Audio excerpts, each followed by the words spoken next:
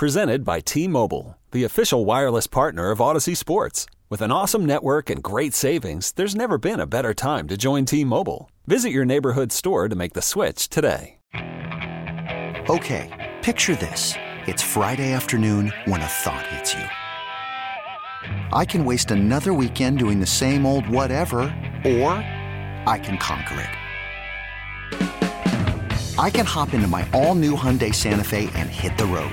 Any road. The steeper, the better. Because my all-new Santa Fe is available with H-Track all-wheel drive, so I can hit the trail without a worry in the world. Heck, with 3 rows and best-in-class rear cargo space, I can pack the whole family in with all our gear.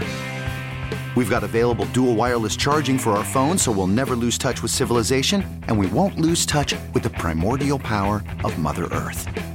So which is it? Waste the weekend or do something a little more epic? And conquer it in the all-new Hyundai Santa Fe. Visit HyundaiUSA.com or call 562-314-4603 for more details. Hyundai, there's joy in every journey.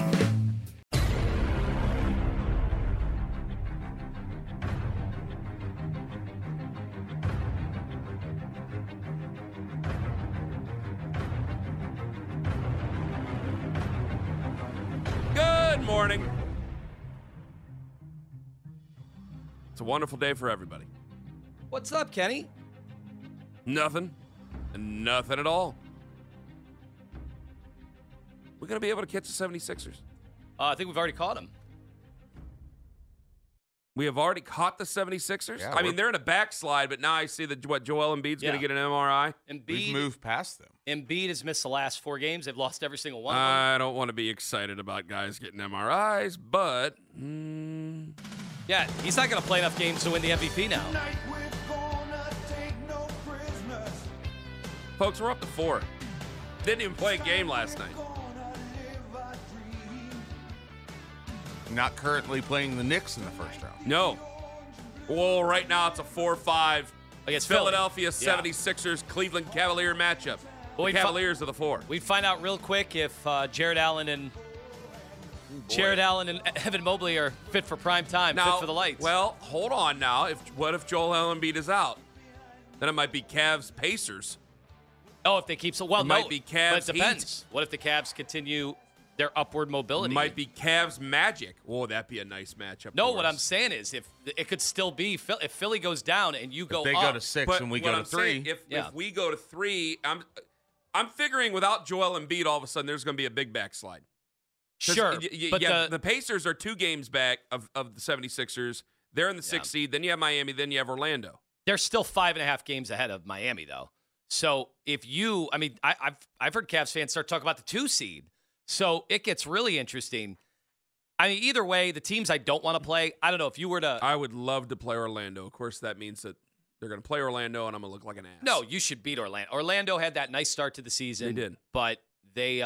You've matched up well with Orlando. Yeah, I would have no issues going up against Orlando. I'd love to play Orlando. I mean, if you can't beat Orlando in a series, then what the hell are we all doing here? Yeah. I mean, there's certain teams that's like, all right, the Knicks, they're tough. They've won 8 in a row. Josh Hart's playing well. Jalen Brunson is a star, which might be pretty good for Donovan Mitchell at some point here, but we'll talk about that. For us and Donovan Mitchell, but we'll talk about that another time. Yeah, they're doing it with Randall hurt. Hartzenstein is out, and Mitchell Robinson has been out. Mitchell might return now, they're saying, for the postseason. So you have the Bucks there at number 2, and then you have the Celtics at number 1. They're 37-11, and I don't know if anybody's catching them. I don't think so. So if you were at the 3 seed possibly, like say the Knicks take a backslide or something, I don't know, they're 31-17. They're really just hitting the gas at the right time here. So if you have the Knicks there at the 3 seed, if you stay at the 4, I mean, there is a big gaggle there, I do think. I know that the 76ers have got 29 wins right now, Pacers 27, Heat and Magic are deadlocked at 24. Bulls are, I mean, then you got the Bulls. They're 4 games under 500, and everything else is just kind of poop. Yeah, I mean, whatever happens at the bottom of the Eastern Conference, like, it would be great to get all the way up to, say, the 2 seed, and you get a chance then to play, you know, that the runner-up in the play-in tournament, the way it's structured, right? So, notably, it's not that I don't think we could, like, beat the Miami Heat in a series. It's just I wouldn't want to play them. There's too much aura at stake. There's an aura. Yeah, and they'd have the coaching edge. They'd have the Jimmy Butler edge, and just Jimmy Butler in the playoffs is a superstar that he gets to a level that outside of maybe, Donovan Mitchell got to that level in the bubble the 1 year against Denver. But outside of that, I think most people would be picking Jimmy Butler to be the best player in that series. Yeah. And Bam Adebayo would be a great matchup that would be just overall, him versus your centers. But they don't have Max Strus anymore. They do not have Max Strus. In fact, they Well, you said at the end of the show they're yesterday like a snake. that would You be chop off the head, and now they got another rookie that's even better than any of the guys they lost in free agency. that would be Jaquez. kind of the crystallization of the two teams, though. Like if Max Strus is here, obviously, and you played the Miami Heat, if Max Strus was just taken out of the series and looked terrible against the Heat, and they just shut him down no matter what, like they got other players they have to shut down that are more important. But if you looked at the end of the final box score of Max Strus in a 7-game series, and there's just no contribution there, I'm going to force you to have to do Champions Pose, even though you're not going to want to dance on the grave of things. But I mean, that's going to set some people off the wrong way. However, Max Strus plays exceedingly well, then there's a difference. But I do think for him to play exceedingly well, we go another level to this. For him to play exceedingly well, you really have to be at full strength, because if you ask more from him, I think he's going to be exposed.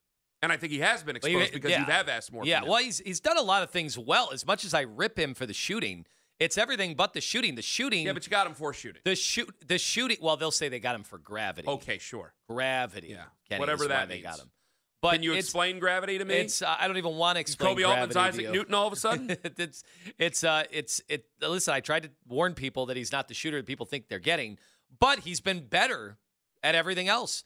I don't think his defensive prowess. I think his defensive prowess is very regular season based. I think he'll have problems. That's one of those in the postseason. That's one of those stupid basketball terms that are used to kind of explain things away when a guy is struggling, to try to give a guy an excuse. Oh, we got him for gravity. Well, the Cavs. When they were off to the horrible start, and a lot of it, they couldn't depend on guys being healthy. They had issues from the get-go. So I'm not going to make it sound like it's all their fault that they got off to that rocky start. But they would definitely, if you follow their social media, if you listen to their announcers, if you just, a lot of excuses would permeate all the time. Now, I mean, there's no excuses you have to make. No, not at all. Like the Miami Heat have lost 7 in a row. And so that's another reason I don't really want to play them in the playoffs, because if you played the Heat in the playoffs and you lost to them, I think it would have a lot of people going, what's the point of the regular season? Miami just doesn't try. You try very hard, and then in the postseason, they're just better than you. But I don't think I'd be nervous about that. I don't know if this is the typical try-hard Cavs, though.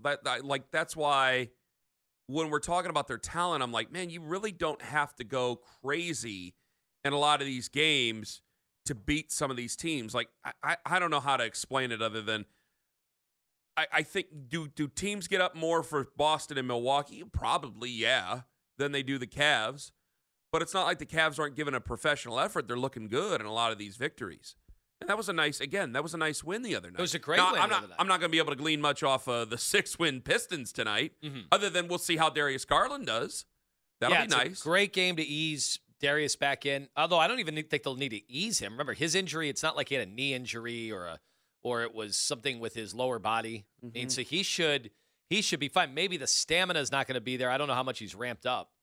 But I'm really curious, and I think the one thing to watch over the next few weeks is just, are they staggering the big men? Like that Clippers game, Jared Allen and Mobley did not share the floor in the fourth quarter. That is very different from last year. But was that just because that was Mobley's first game back? Was it because of the matchups? The Clippers didn't really have a center in that game. They didn't have anybody playing. Like Plumlee was their starter. But for most of the game, they didn't play anybody taller than 6'8". So that was a perfect game for you to feast and get offensive rebounds, which they did. They controlled, and the Clippers couldn't get a rebound in general. I'm curious to see how that looks going forward. I think a lot of people are. Is there anything else when it comes to the playoff? Like, are you looking at it in earnest terms of the playoffs already?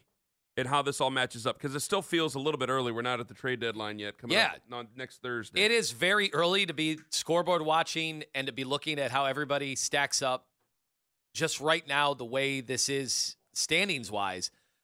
But, you got to take notice here. Like, the Cavs have gone from a team where when they had those injuries, I was like, all right, are we even sure they're in the play-in? Now, we're looking to wonder, can they get up to the 2 seed? Yeah. What a remarkable turnaround. And the only, if there is a bad thing, there's nothing bad about the Cavs playing well. It's just that the Knicks aren't losing. The Celtics look like the best team in the NBA on most nights. There was one thing that people noticed that wasn't very good. What's that? Yeah, the Clippers game, I don't know why. For whatever reason, why are they having the PA announcer start the defense chants? Wouldn't they just hit a button for that? Now, I know somebody in the room that might have experience with this, but what? You got something to say over there, Mitch? He had something in my ear. Okay. Did the PA announcer at the Clippers game, I've been wanting to bring this up with you. Mm-hmm. The PA announcer for the Clippers game, don't they just hit a button for chants in the arena? Yeah. Yeah, mostly it's always just been one of those recordings. So when you go to the game, and I think it's been the same one for like 20 years. So, they have got a little experience in it. There are just pre-programmed buttons that whoever's operating Owen's the maestro of in-game entertainment on many nights. I do some, not with the Cavs, but in the arena. Yeah. So what happens there? Why do they have the I don't know. Just I maybe we have to listen to it first. And okay. Try to dissect. Because Danny Cunningham, he's a host here at the Fan. He filled in for you guys. He's filled in for us. He'll probably fill in for you while you're on paternity leave coming up here. Enzo comes, yeah. Danny noticed this, and a couple of other people noticed this. And I don't know what's going on, but we might have to tighten things up. Apparently, while the Cavs were coming down on offense, we kind of forgot where we were in the game. And there was almost a defense chant started. Yeah, we have the TV call, but you got to listen into the background. All right, turn it up. You'll hear John Michael listen into the background. I'm going to lower my voice. Now turn up your radio because I don't want to be yelling in your car. The knob off. Play this audio. Hear it. Hit it. Westbrook, nice pass. LeVert, he returns fire. Westbrook has 11 points. LeVert moseys in toward the basket. Back it goes to Wade. Spruce fires a 3. Okay, he immediately knew what he was doing wrong. Audio courtesy of Bally. This poor guy, he immediately knew what he was doing wrong and then started the Let's Go Cavs chant. Like, once you start a chant, you have to finish the chant at the arena if you're the PA announcer. So you have to do something there. Did he correct himself the next time down, Owen? Apparently. Well, it sounded like they immediately switched to Let's Go Cavs. Yeah, he did it, but what I'm reading here is that he immediately switched down and went, all right, now defense. And it's like, well, if you're putting him, the PA announcer, like there's very specific things that you have to say and read and stuff like that. Like, I don't know if you're really creating as a PA guy over the public address like you would if you were John Michael or Tim Alcorn or something like that when you were in a live broadcast with everything going on. Yeah. These are official statements that are made as a PA announcer. Well, it was a pretty big game. I know that you had commented that you were surprised at the empty seats in the upper deck. I will talk more about that at 6:40. But normally that doesn't matter. Like the crowd in that lower bowl when they are into it and along the mezzanine extended around, normally that place gets really, really loud for the big games, especially if the game is pretty close. And this one was. It was in the balance, especially in the fourth quarter. So normally you wouldn't think you'd need to manufacture much in the way of noise.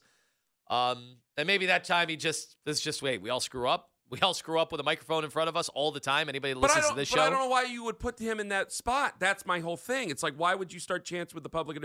Like, Bob Taek is still the guy over there at Progressive at the Guardians games. Like, he doesn't just start riffing on Stadium Mustard there on the open mic. It's not an open mic night. Like, you have to announce the pitchers being in. It's an official thing. Hey, better.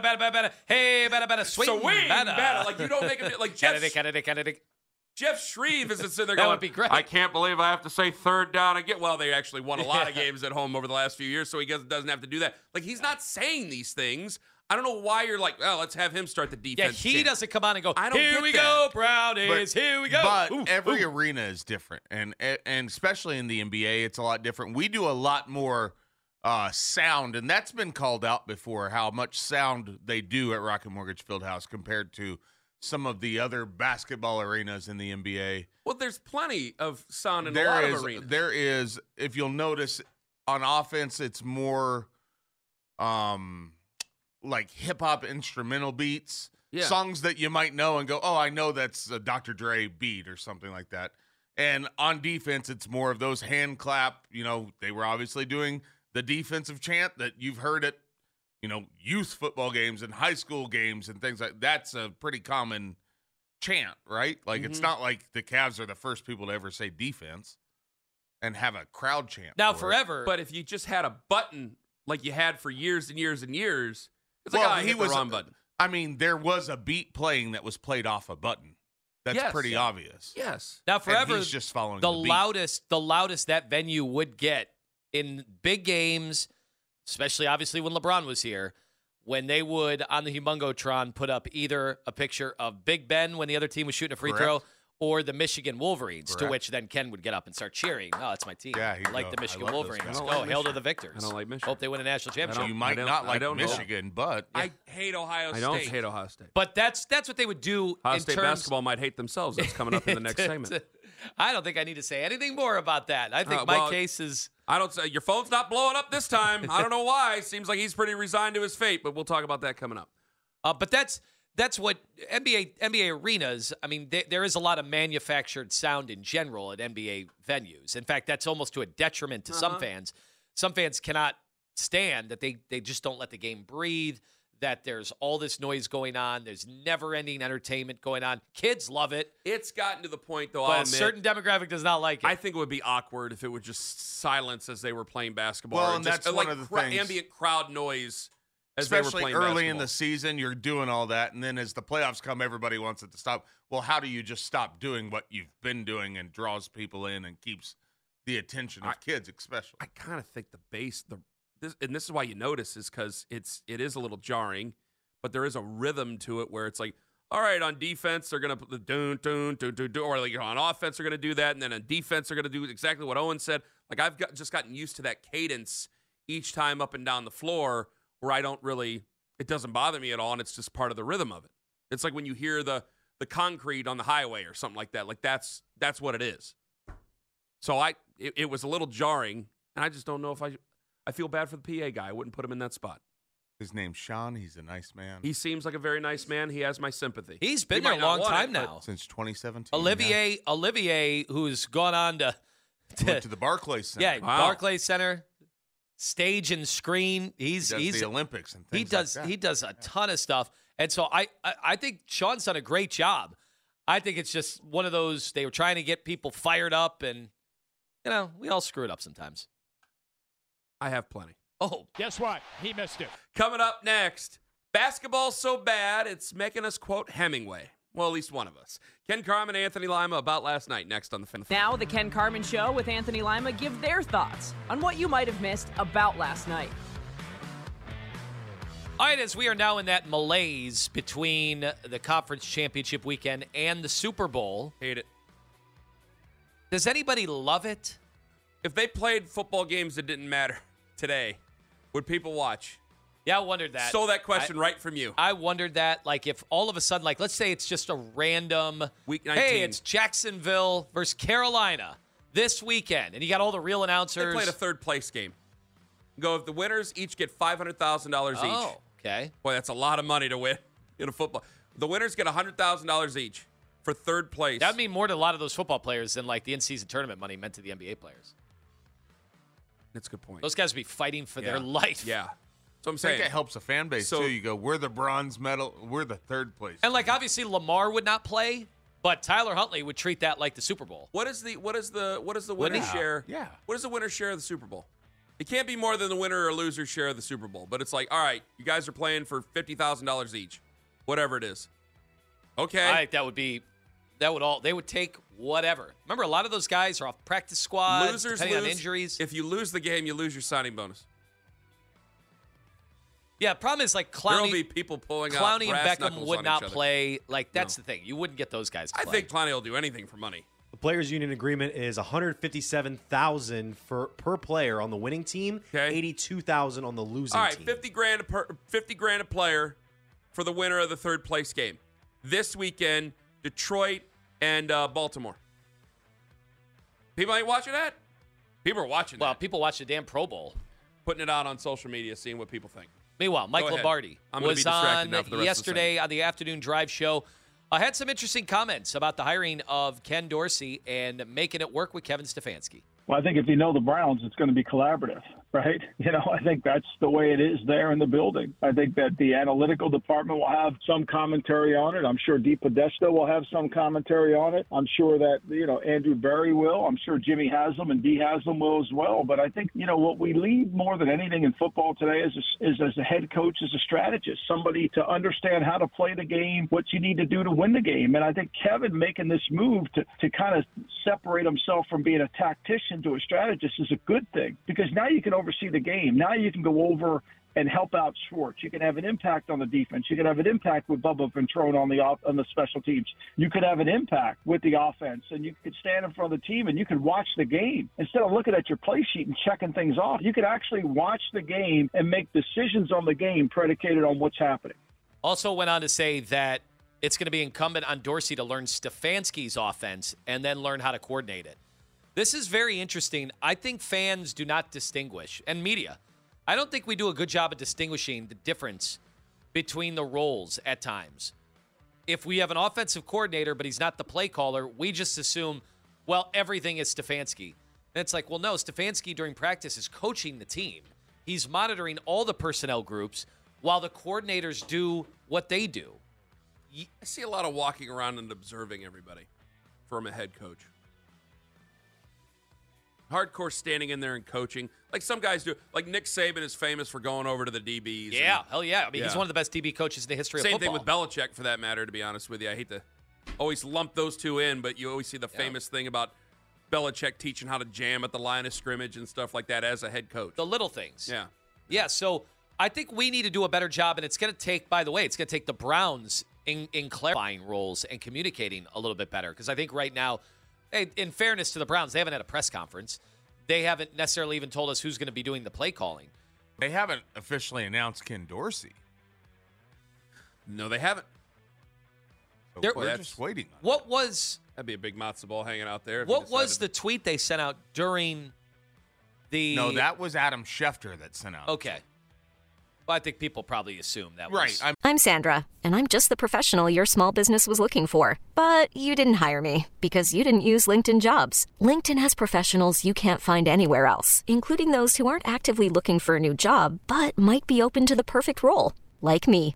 In a given month, over 70% of LinkedIn users don't visit other leading job sites. So if you're not looking on LinkedIn, you'll miss out on great candidates like Sandra. Start hiring professionals like a professional. Post your free job on linkedin.com/recommend today.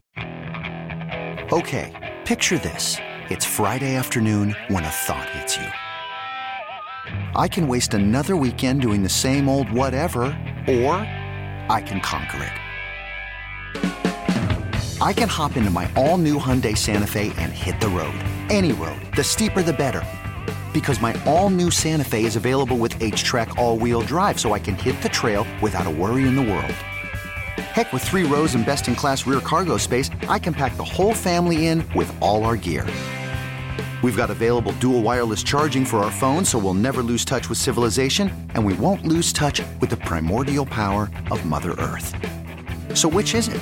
Waste the weekend or do something a little more epic? And conquer it in the all-new Hyundai Santa Fe. Visit HyundaiUSA.com or call 562-314-4603 for more details. Hyundai, there's joy in every journey. This episode is brought to you by Progressive Insurance. Whether you love true crime or comedy, celebrity interviews or news, you call the shots on what's in your podcast queue. And guess what? Now you can call them on your auto insurance too with the Name Your Price tool from Progressive.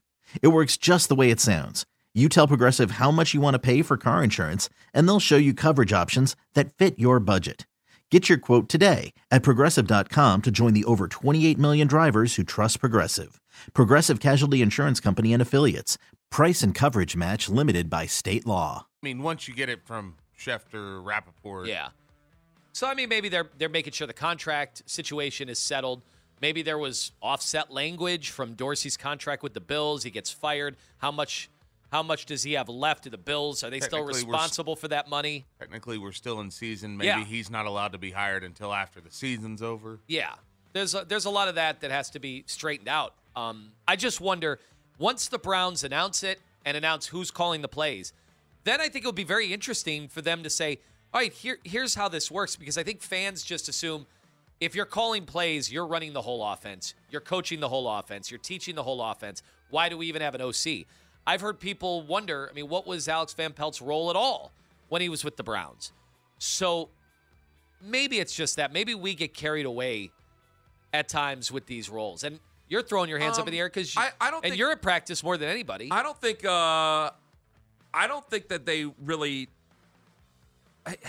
there's always a question about what they're really going to do. Like we do overrate play calling to a certain degree on all these things, but I think the delegation of responsibility in certain roles change over time.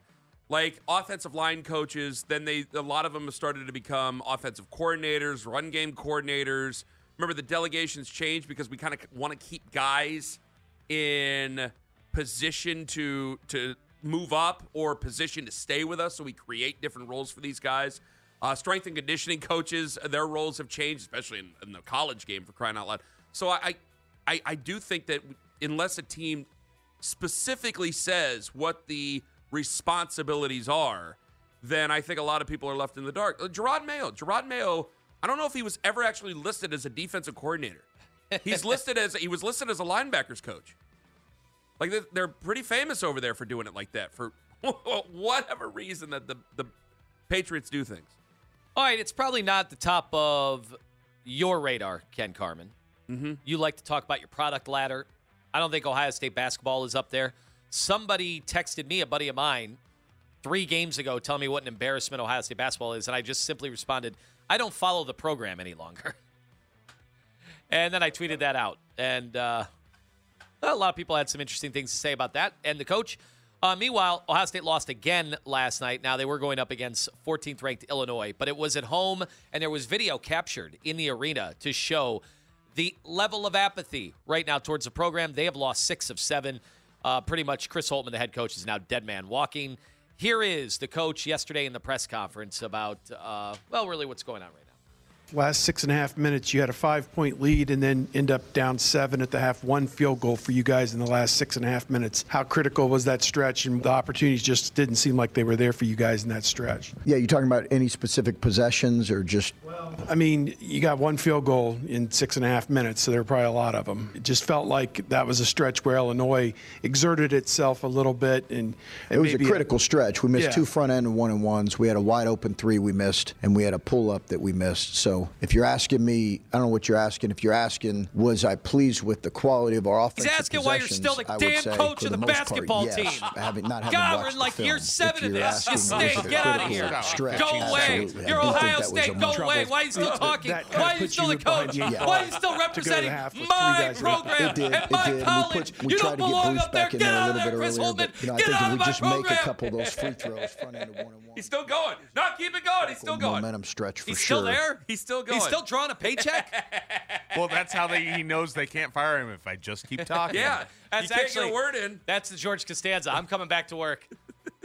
The onus is on you to do something about it. What's Ohio State's record now? They are not great. 13-8. Oh, and their first 15 games are simple games. Man, when did he win that game? He was bebopping, scatting all over the place when they beat Siena? Alabama. They had a win over then 17th ranked Alabama, who's now 24th ranked. When's your phone gonna blow up over there? It is. Oh, all quiet there? It is. It's very quiet. Hey, Chris, sell us warm, make it hot. All right, buddy? Oh, boy. This is that's great. He really did. It is really hard when you think about Ohio State, and I told you, Ohio State is still top 15.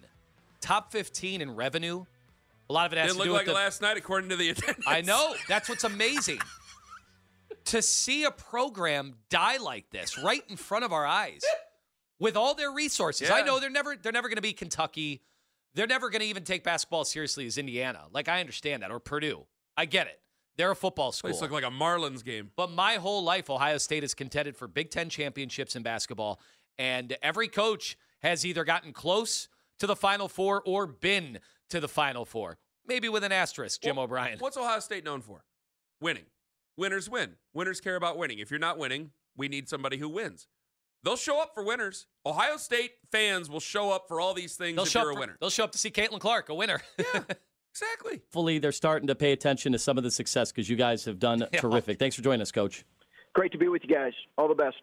Hey, Coach, thanks a lot. I'll do my best to talk to you. See you, Coach. That's where we should have known. No. Okay. That's where we should have known. Things are going south.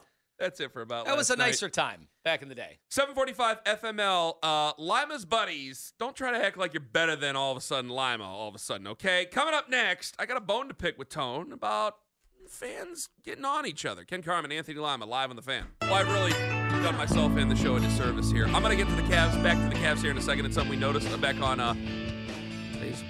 Monday night. I keep thinking today's Thursday, which is bad. You always want to feel it's like Tuesday instead of Wednesday, not Thursday instead of Wednesday. I had an idea. I said, hey, well, nobody wants to watch the Pro Bowl games. Have a third place game. Winner gets $50,000 each. And immediately I put it out there. I go, like or no like. Sorry, I didn't mean to rip you off there, Tone. And immediately, I don't think the players are going to risk injury. I'm like, man, I think you guys are really underrating players playing football for an extra $50,000 and what players will do for an extra $50,000. Am I off the mark there, Tone? I think first of all, I think there would be fans that would watch any kind of football. If they had the uniforms on, I don't think they would even care who the players are. I think they'd still watch. Hence how they even watch the Pro Bowl, which doesn't... They will play games in the middle... if they played a game in the middle of the night in Antarctica, you'd watch. If they played a game in the middle of the night on your worst day ever and your busiest day ever, you'd find a way to watch. I will let the It's the show. NFL. I would not watch because I don't care about these types of games, but I do think there'd be a market for it. It wouldn't be what a regular season game would be, but, I mean, fans watch the preseason games till the moment the final buzzer goes off. Yeah. And I'm always amazed. I'm like, you stayed up for that? Somebody called Old Bullnuts on Twitter, which is a harken back to Lyndon Johnson. I appreciate the history. Spoke about it being a game in the 1960s. There actually was a third-place game between the conference runners-up. And he said nobody cared about it then. And I said, well, the league is clearly in the same place it was in the 1960s. However, I went down the Wikipedia rabbit hole, and I had to read this to you. Okay, you ready for this? Criticism of the game. Green Bay Packers coach Vince Lombardi detested the playoff bowl, coaching in the games following the 1963 and 64 seasons after winning NFL titles in 61 and 62. To his players, he called it the Bleep Bowl, a loser's bowl for losers. The lack of motivation may explain his Packers' rare postseason defeat in the 1964 game, which is January of 65, to the St. Louis Cardinals. After that loss, he fumed about a hinky-dink football game held in a hinky-dink town, played by hinky-dink players. That's all second place is hinky-dink. I think we've grown from 1960, haven't we? I just think fans want football to go on as long as it possibly can. Have guys continue to do box jumps. We'll do box jumps. We'll do glorified box jumps in the middle of a football field, and that'll be the Pro Bowl games. Did you know, Kenny? What? And I used to watch when we were very young. We're waiting for the school bus. They would show these recaps of the old NCAA tournament and the Final Fours. Almost very, very Steve Sable, Ed Sable-esque. They would do them for college hoops on ESPN. Did you know there was a consolation game in the Final Four, meaning the two teams that did not win on that first semifinal game, they would then match up against each other for the third place game. And that went on until 1981. Really? I did not know that. So, and people used to watch. You'd look in the stands. It'd be packed. I just can't imagine. First off, they will play for money. Players will play for money. Everybody likes money, especially NFL football players. So they'll play for money. Second of all, don't act like you wouldn't watch it. You'd watch it. It'd be better than the Pro Bowl. It wouldn't be the same as the Pro Bowl. They'd be playing for money. Yeah, it'd be all your younger players that aren't under huge contracts. Exactly. You can hold out people if you wanted to. That's fine. It's an NFL football game. I guarantee you'd watch. I guarantee you'd sit down on Sunday. and be, hey, we got another football game to watch in between now and the Super Bowl. This is fun. What's Dan Campbell going to do in this one? Is he going to call fourth down runs again, or is he going to call fourth down passes? Is he going to kick field goals? What if he kicks field goals here and he didn't last week? Well, if he would have done this in the championship game, he'd be playing in the Super Bowl. Okay, fine. I mean, everybody acts every time the NFL has a new idea. Everybody acts like they're not going to get in on it, and then they end up getting in on it and end up watching it, and the NFL makes more money. Okay, fine. We're moving on. I have a bone to pick with you a little bit. You said that there wasn't a lot of gusto with the Cavs, and you said national media, and then you said admittedly local media.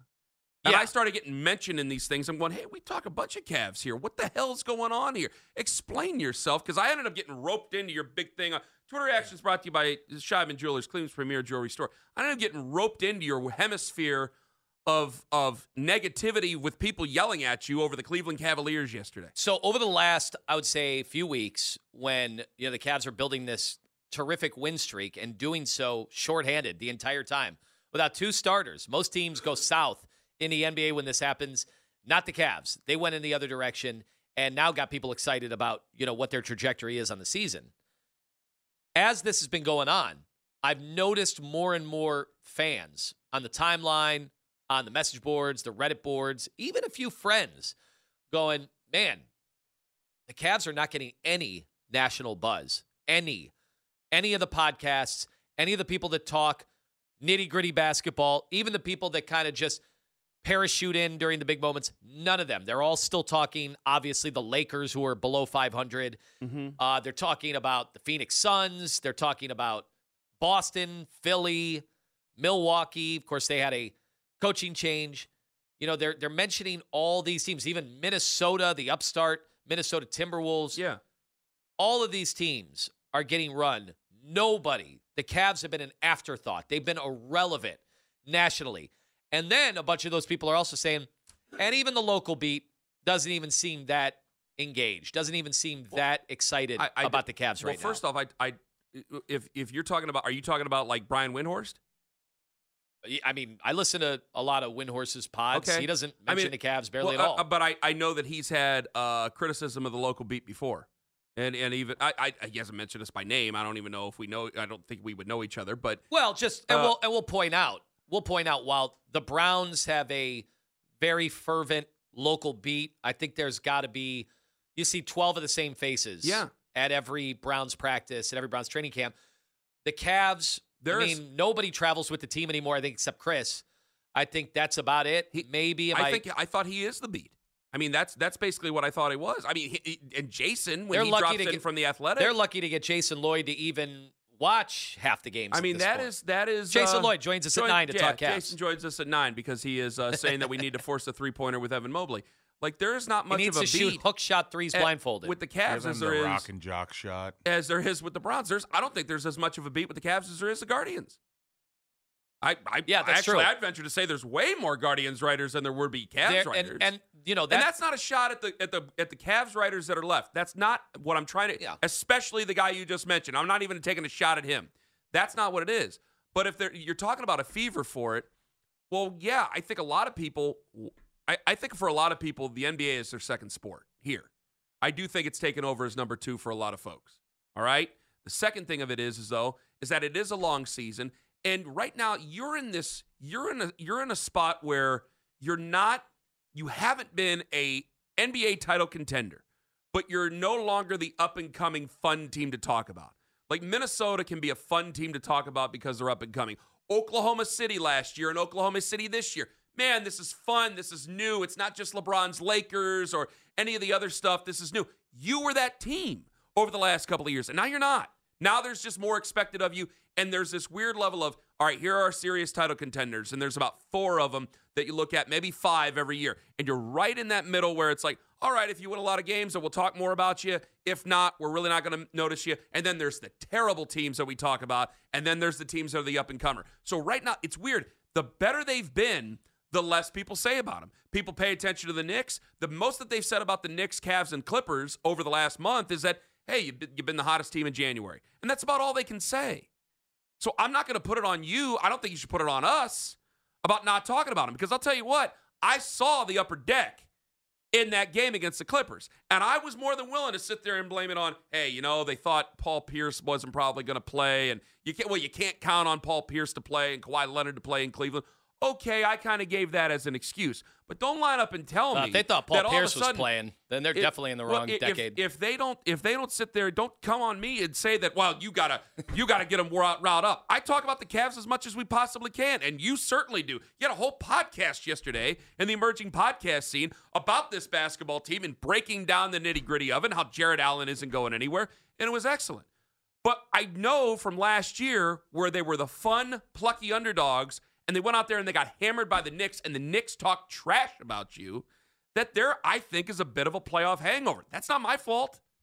That's not your fault. Yeah, I mean, there are consequences to losing the way you did, but now past the halfway point, this team is starting to, especially getting Darius back, they are starting to get a little more buzz. I do think over the next few weeks, you're going to hear a lot more buzz because they are continuing to go in the right direction. And I think now people have to take them seriously because we are talking about a team that is going to have home court in the first, unless they have an enormous amount of more injuries or anything like that. Yeah. They're going to have home court in the playoffs, and they are going to be a problem to deal with. And that's great. But don't sit there and put it on me because people were picking up $8 tickets to see them play the Clippers the other night. That's not my fault. I tell everybody to go to every game they possibly can, and that's for all three big teams. And by the way, go to the Monsters. They put on a hell of a show. I'll never not tell you to go to one of the teams in the city, including the Monsters. I'll never not tell you to do it. Don't put it on me. 216-474-0092. That's why I was like, damn it, Lima, you kind of inviting that. Sorry, I didn't mean to yell at you, but here we are. Around the new hires at 8 o'clock, where we have an old friend dropping in on the show. And coming up next, he's a good player, guys. I like him. But I'm wondering if you're digging one hole to fill another. I'll explain it. Ken Carman, Anthony Lima, take us with you to work on the free Odyssey app. He is doing the best job of self-marketing I've seen any player do in quite a while. Actually, it's an old trick. But it works very, very well, and it gets the people talking about you. Who that player is, I'm going to tell you here in just a moment. Folks, remember Sons of the Shoe. It's a fantastic podcast. It's hosted by Nick Wilson and Spencer German. Almost just called him German Potato Salad. They got you covered during the new episodes of Sons of the Shoe. Follow Sons of the Shoe on 923thefan.com and the Odyssey app, wherever you get your podcast. They should spend a segment on Chris Holtmann. I know it's a football podcast, but I'd like to see that. Because Lima was very upset about Chris Holtmann during about last night. You can hear that on the absolutely free Odyssey app with the rewind function. 9:20, we have Billy Joel tickets with Rod Stewart. So yesterday, T. Higgins followed a lot of Cleveland Browns on social media. Was this on Instagram, correct? He followed a lot of Cleveland Browns on Instagram. Elijah Moore, a couple other players, people started sounding the alarms. Brilliant by T. Higgins. It's such a, because it gets people talking about you. And to him, see, it's weird. You're playing for the worst team to play for, where Mike Brown, yeah, do we want to use the C word? I mean, he is an NFL owner, but Mike Brown is considered cheap. And I don't know if Mike Brown or his family at this point are going to be moved by anybody on social media. And you might find yourself in a situation with T. Higgins where he gets signed or gets franchise tagged and then gets moved. There's a possibility with that. But Deshaun Watson made the plea for T. Higgins, and a lot of people got excited about that. And T. Higgins is a very good wide receiver, young wide receiver. He's going to be 25. He's very, very good and has played like a first-rounder in a lot of ways. Is he a number one wide receiver with a competitive football team that's playing for a Super Bowl? Tone, you said no earlier. Yeah, I don't think he's a one, but I think he would help any team that he is going to. Okay, if you believe that T. Higgins is a one, I didn't mean to run you over on that, but I got to get to this thought here with these folks. 216-474-0092. If you believe T. Higgins is a legit number one, I want to hear you. I'm very open-minded to this. But I said it to you on Monday, and this is the reason. I really like T. Higgins, but I already have Amari Cooper, and I already have Elijah Moore. Elijah Moore's not going anywhere. They're going to try to pay off that second-round pick. And we can talk about whether or not Elijah Moore is a bust already with the Browns, but I don't think he is, and I feel like a lot of fans would agree with me. Maybe they don't. Maybe they don't. With T. Higgins, if you believe he's a legit number one, then tell me he's a legit number one, because that changes the conversation. But if you don't believe he's a legit number one, then I really strongly feel that you are digging one hole to fill another. And you will just have another hole next to it that you have to fill at some fashion.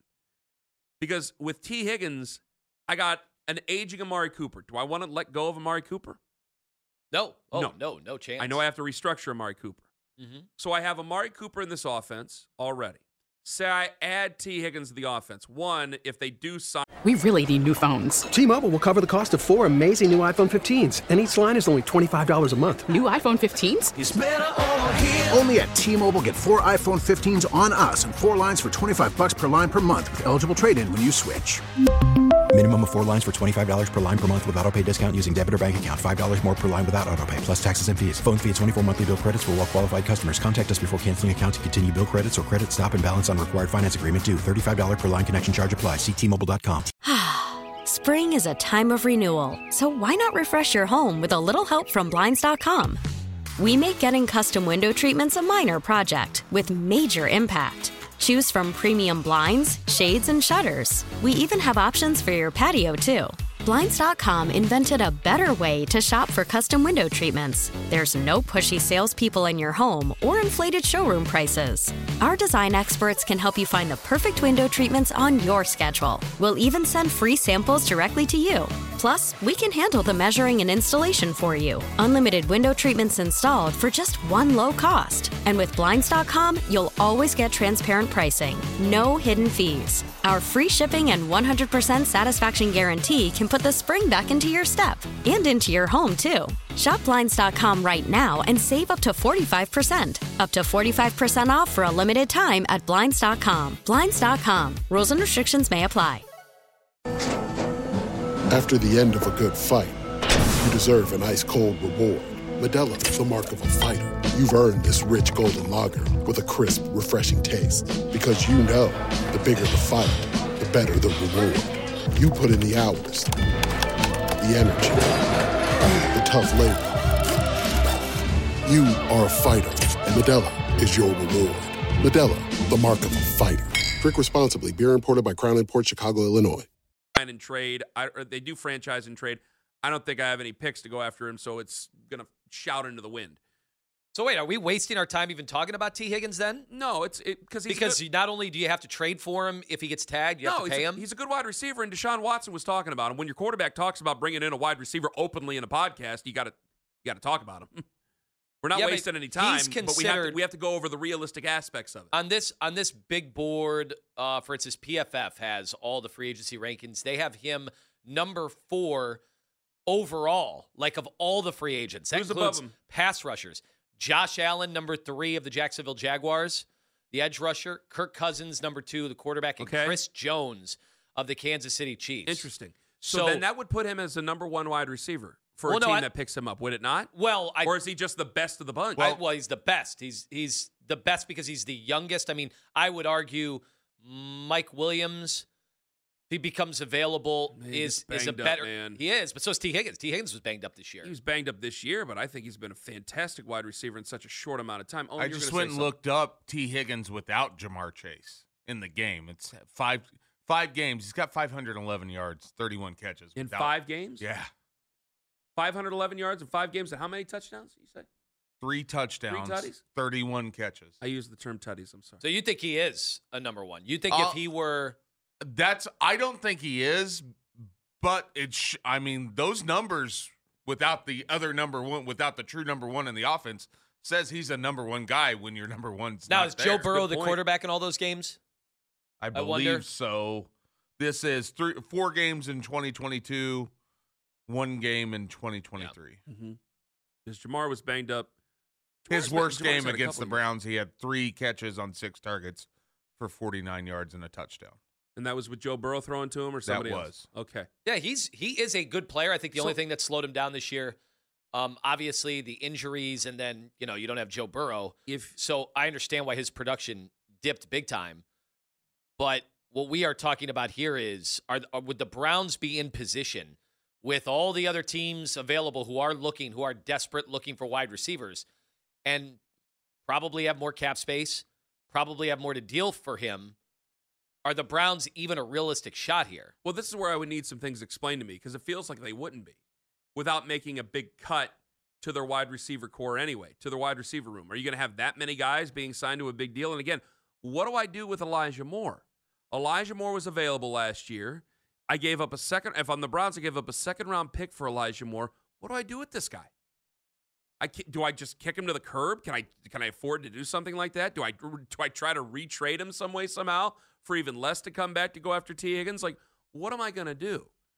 Because for Deshaun Watson, it would be right now on the tippy top with T. Higgins in there. God, it would be an embarrassment of riches. You'd have Amari Cooper, hopefully restructured, T. Higgins. You'd have Elijah Moore. Then you would have David Njoku. And even as the words come out of my mouth, they just don't seem to be realistic.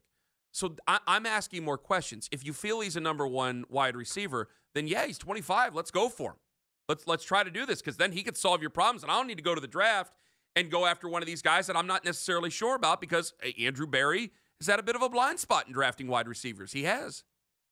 He picked up Amari Cooper. Great pickup. Amari Cooper's been a wonderful player for this team. I mean, that might be the best move Andrew Berry's had. Maybe it was. Certainly, maybe it was. Some people brought up the money. I don't care about the money, and neither do you. And I think he's been worth every penny for this offense.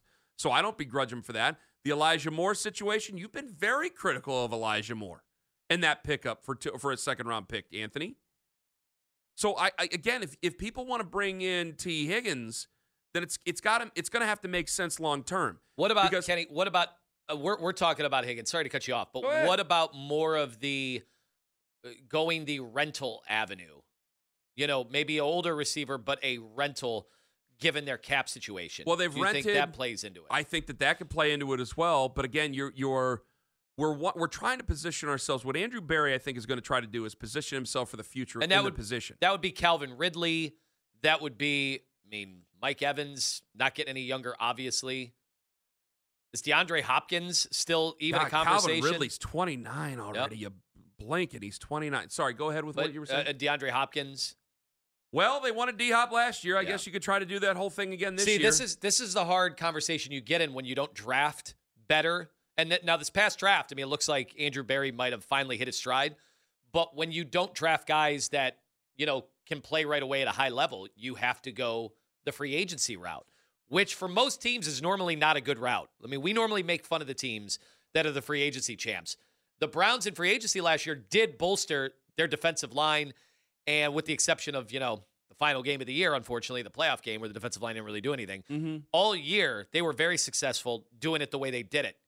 But are they going to flirt with that again? Because normally building your team like that in free agency is a cautionary tale. But what they've done is they've got a lot of people to know just enough that they're hungry. They've eaten just enough to know that they want a little bit more. You got a lot out of Maurice Hurst. You got a lot out of Shelby Harris. Dalvin Tomlinson was given a bigger contract, and he's paid off. Obo Okoronkwo was fantastic this last year. He played through injury, and he was still good for the football team. So there's a lot of defensive signings there that are okay. I don't know if I want to go back to that well, because eventually maybe that well runs dry. So I have to agree with you on that one. You got to hit on those picks.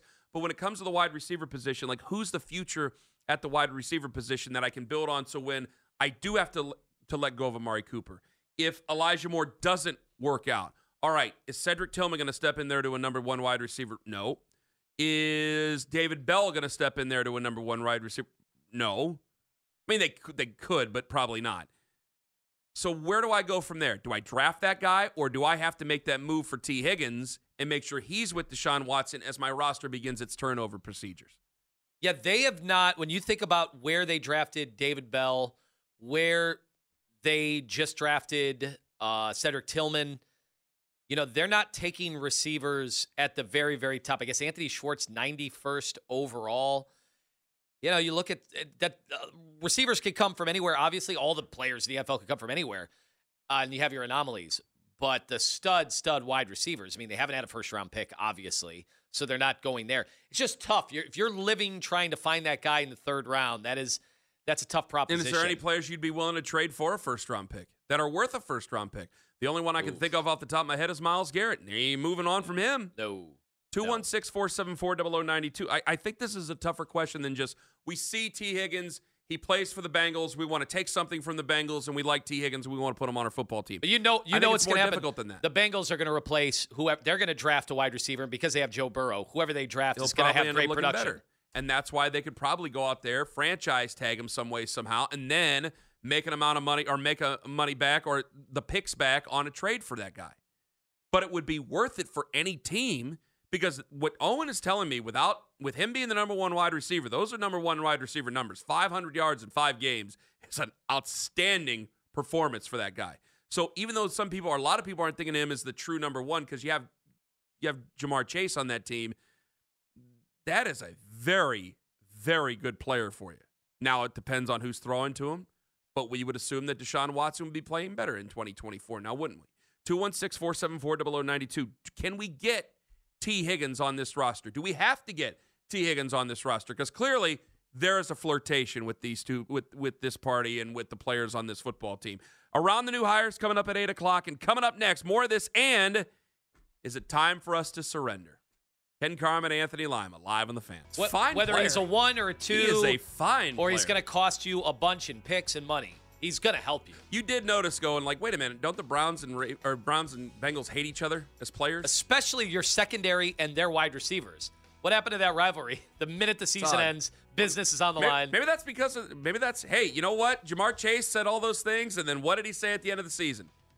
About T. Higgins' contract. Well, that depends on how much I make. Maybe T. Higgins is like, oh, okay. We're like that now. All right. That could possibly be. They did a podcast together. Hell hath no fury like a number 2 wide receiver scorned. And if he's willing to come here, hey, I'm willing to make some concessions. Hey, maybe we move some things on the back end. He's 25 years old. He'd be here for the next 5 years. So, he would be fantastic.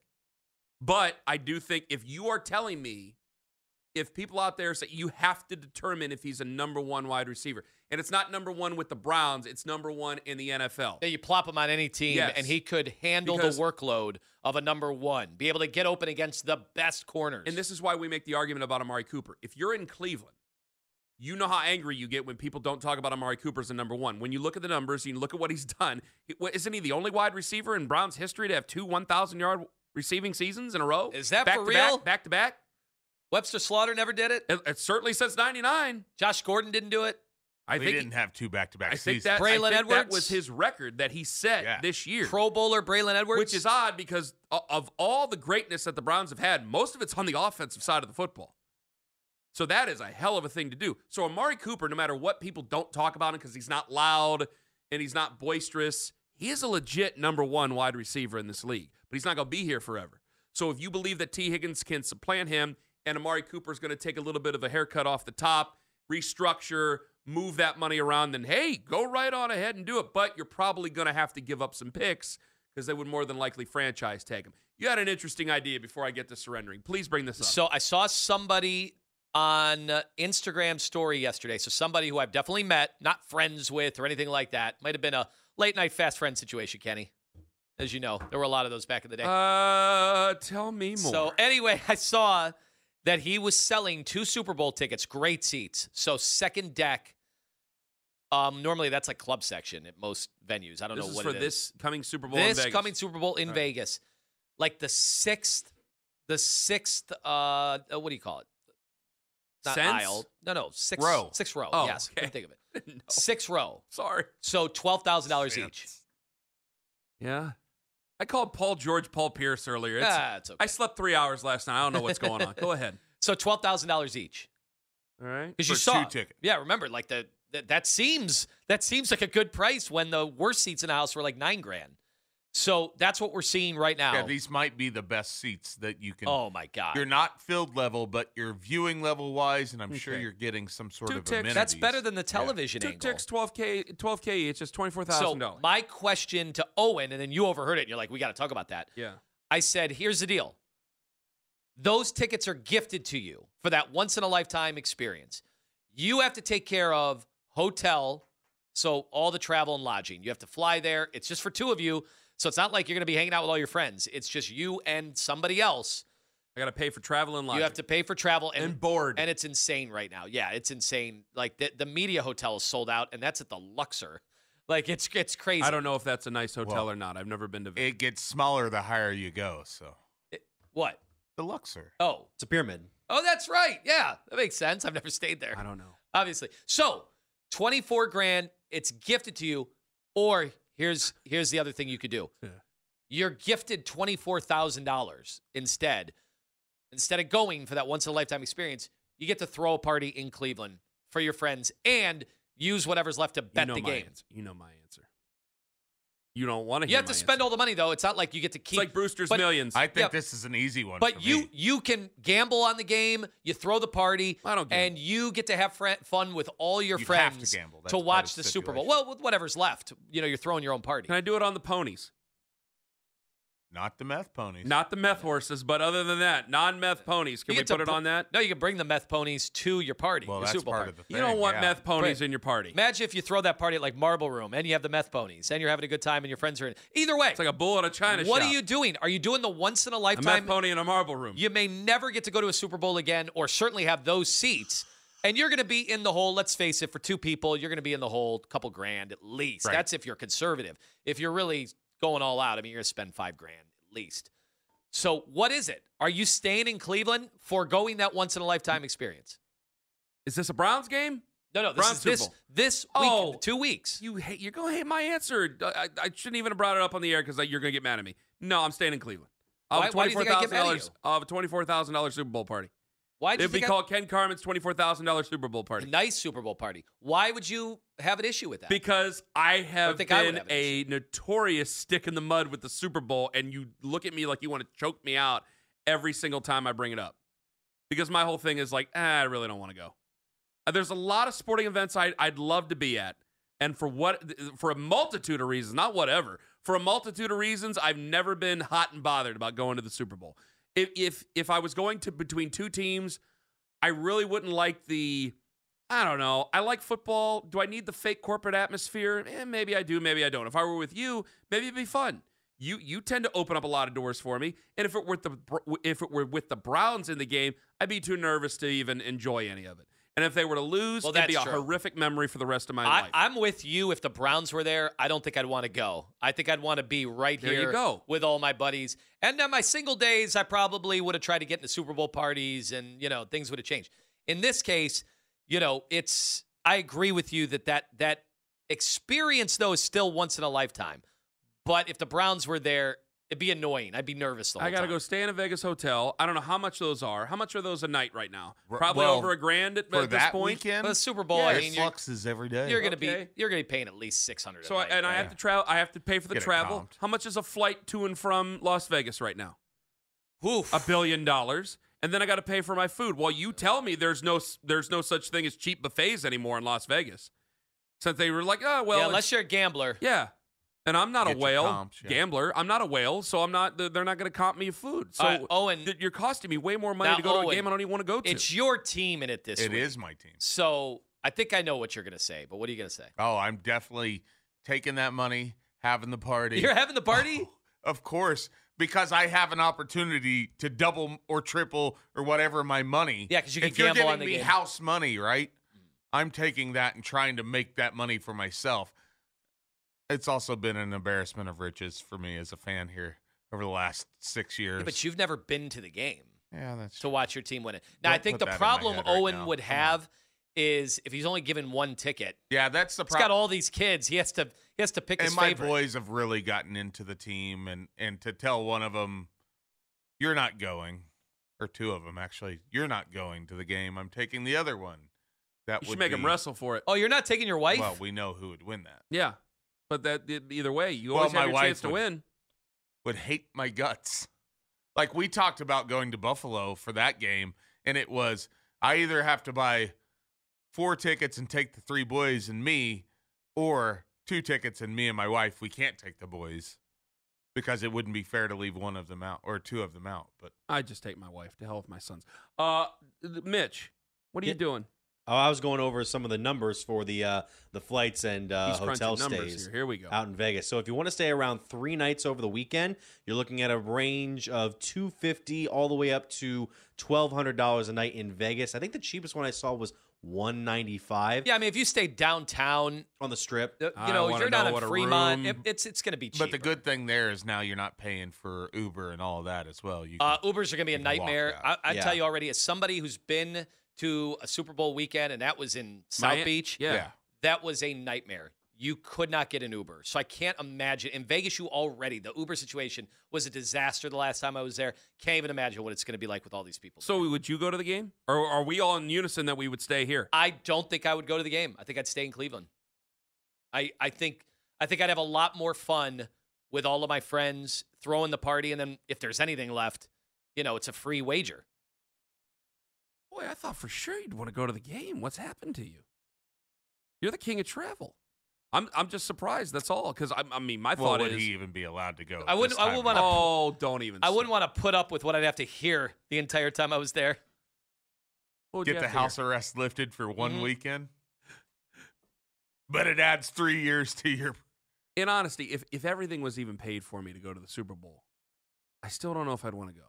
As a fan, like if I was a fan of one of the teams, like if the Browns go to the Super Bowl someday, and I have people over at my house. And they lose that game, there are going to be a lot of people, if they lose in the last second, there's going to be people there to the very bitter end.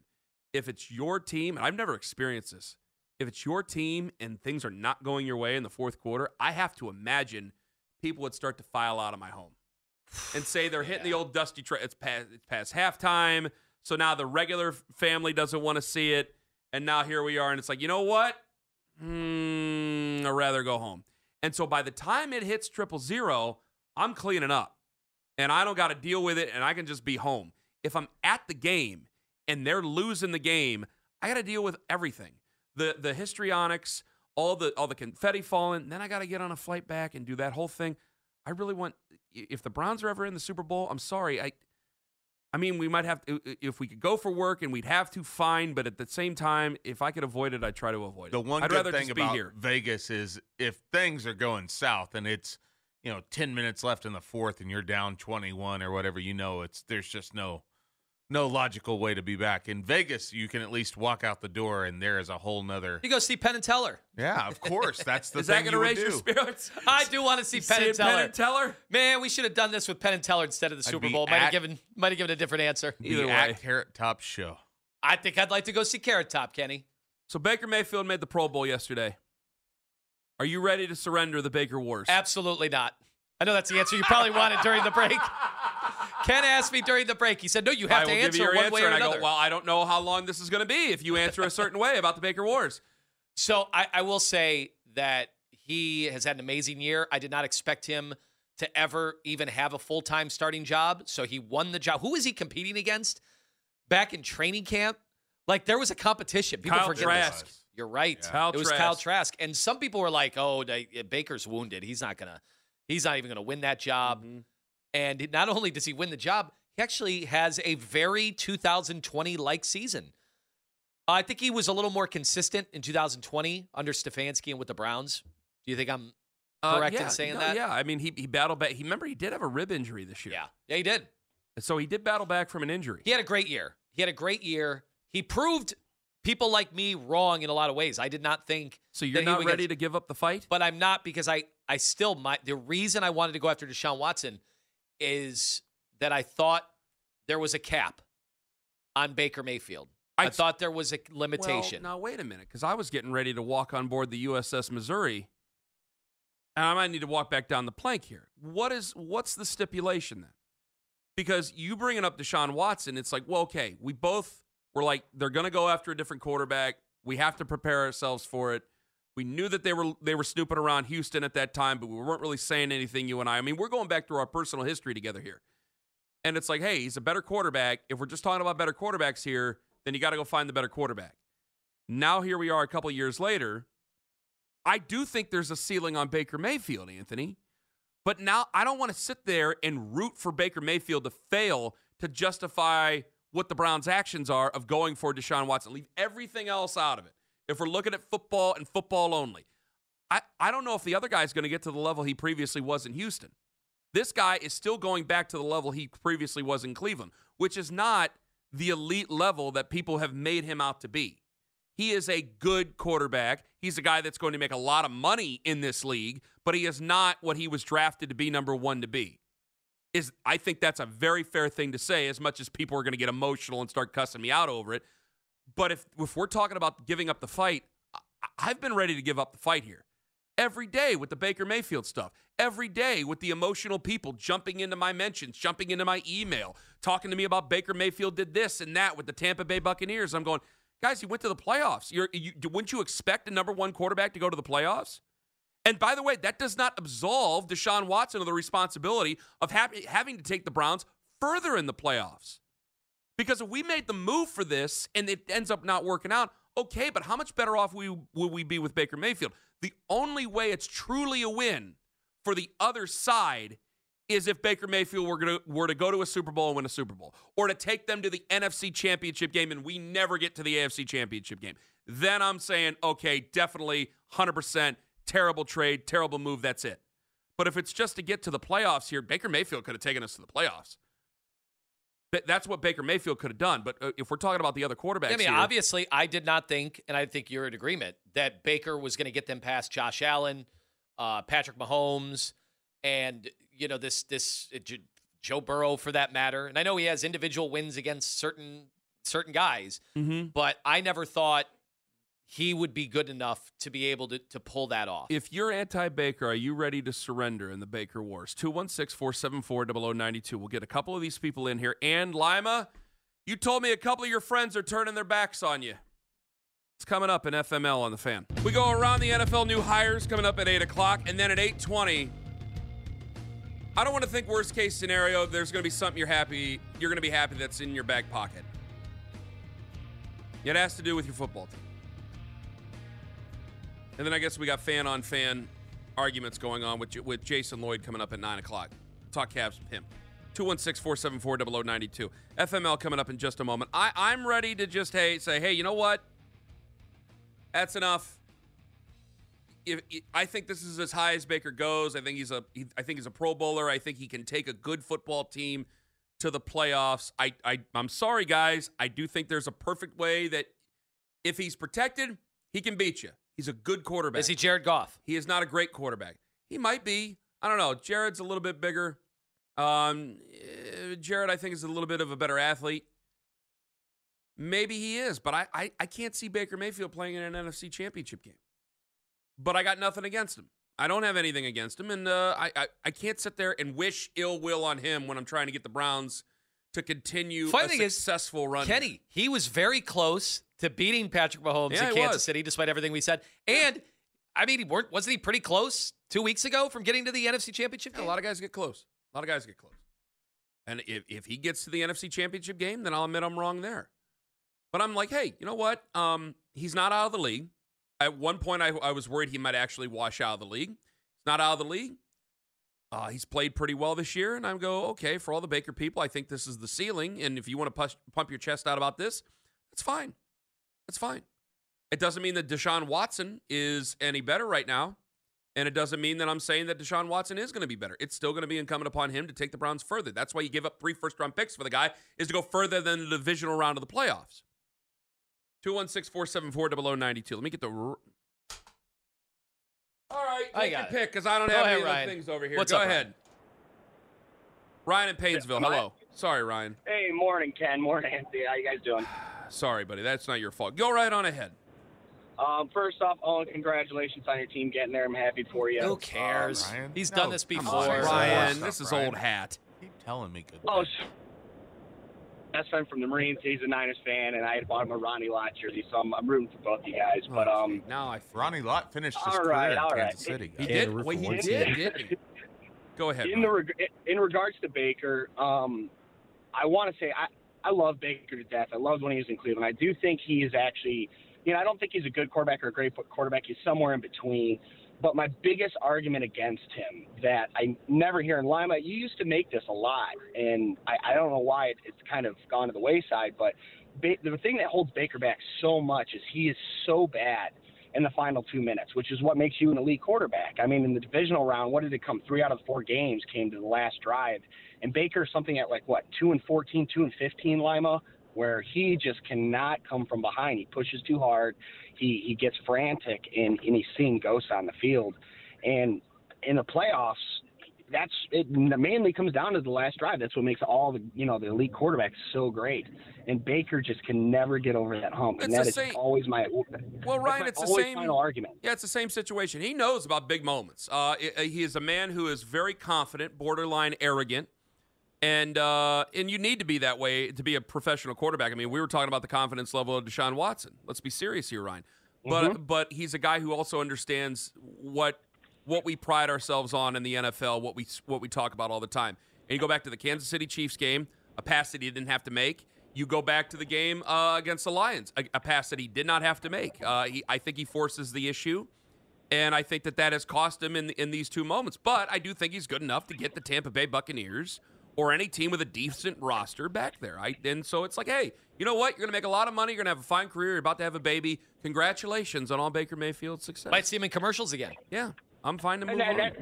And that's completely, if that's what, the fan base that for whomever team he's playing for wants, playoffs, and that's great. Hey, you go, that's perfectly fine. But, I mean, for me, the end goal, like we always say, is the Super Bowl, and I don't think he's going to be able to ever achieve that because, even with a phenomenal defense, eventually, it's going to come down, especially with today's rules in the NFL and how high-powered offenses are. You're never going to be able to win a game without being able to win in the last 2 minutes, and he is just incapable of doing that. Or he's just not in this point in his career. He's horrible at it. And if he gets over on it, and Ryan, thank you for the call. If he gets over on it, then I'll reevaluate that. But as far as the Baker Wars go, I think this is as high as it goes. And if that's better than the Browns, then I guess you guys win in the end. Are we ready for FML? Time for FML.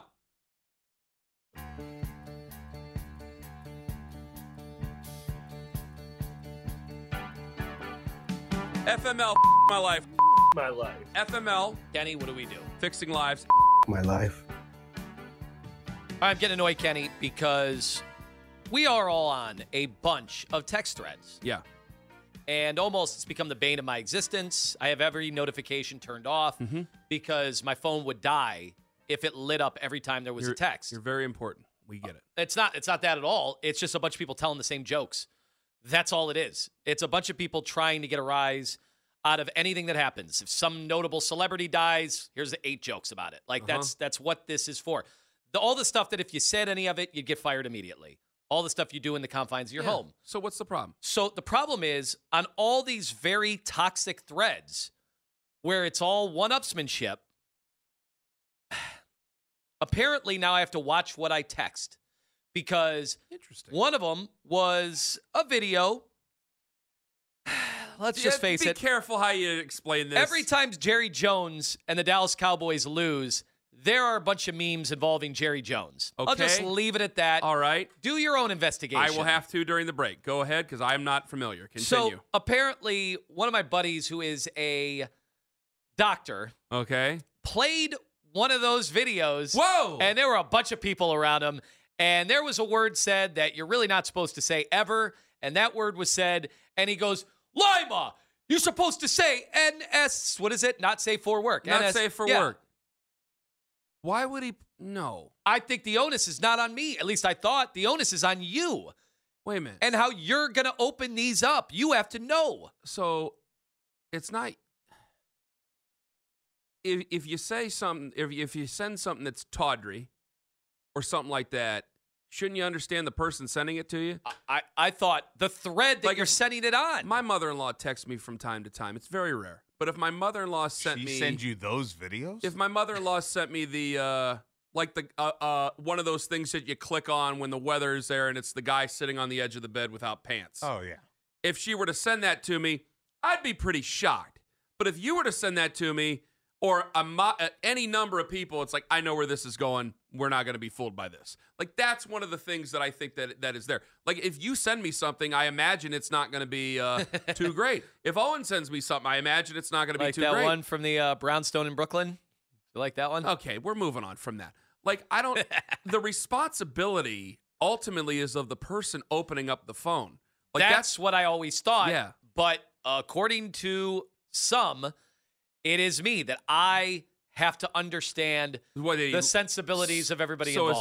So is he left the group chat? No, I'm saying I'm going to leave the chat. I'm not going to sit here and open myself up to this kind of criticism. He can't push you off the thread. All-star closer Kenley Jansen, we have a question. What's the best podcast of all time?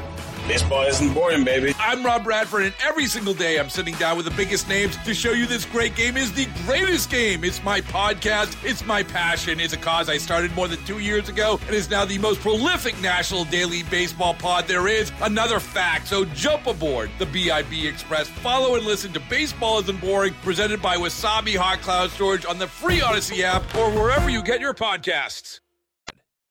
You shouldn't be pushed off the thread. It's up to him to have the responsibility to know that you really shouldn't open things up that you don't know in front of God and everybody.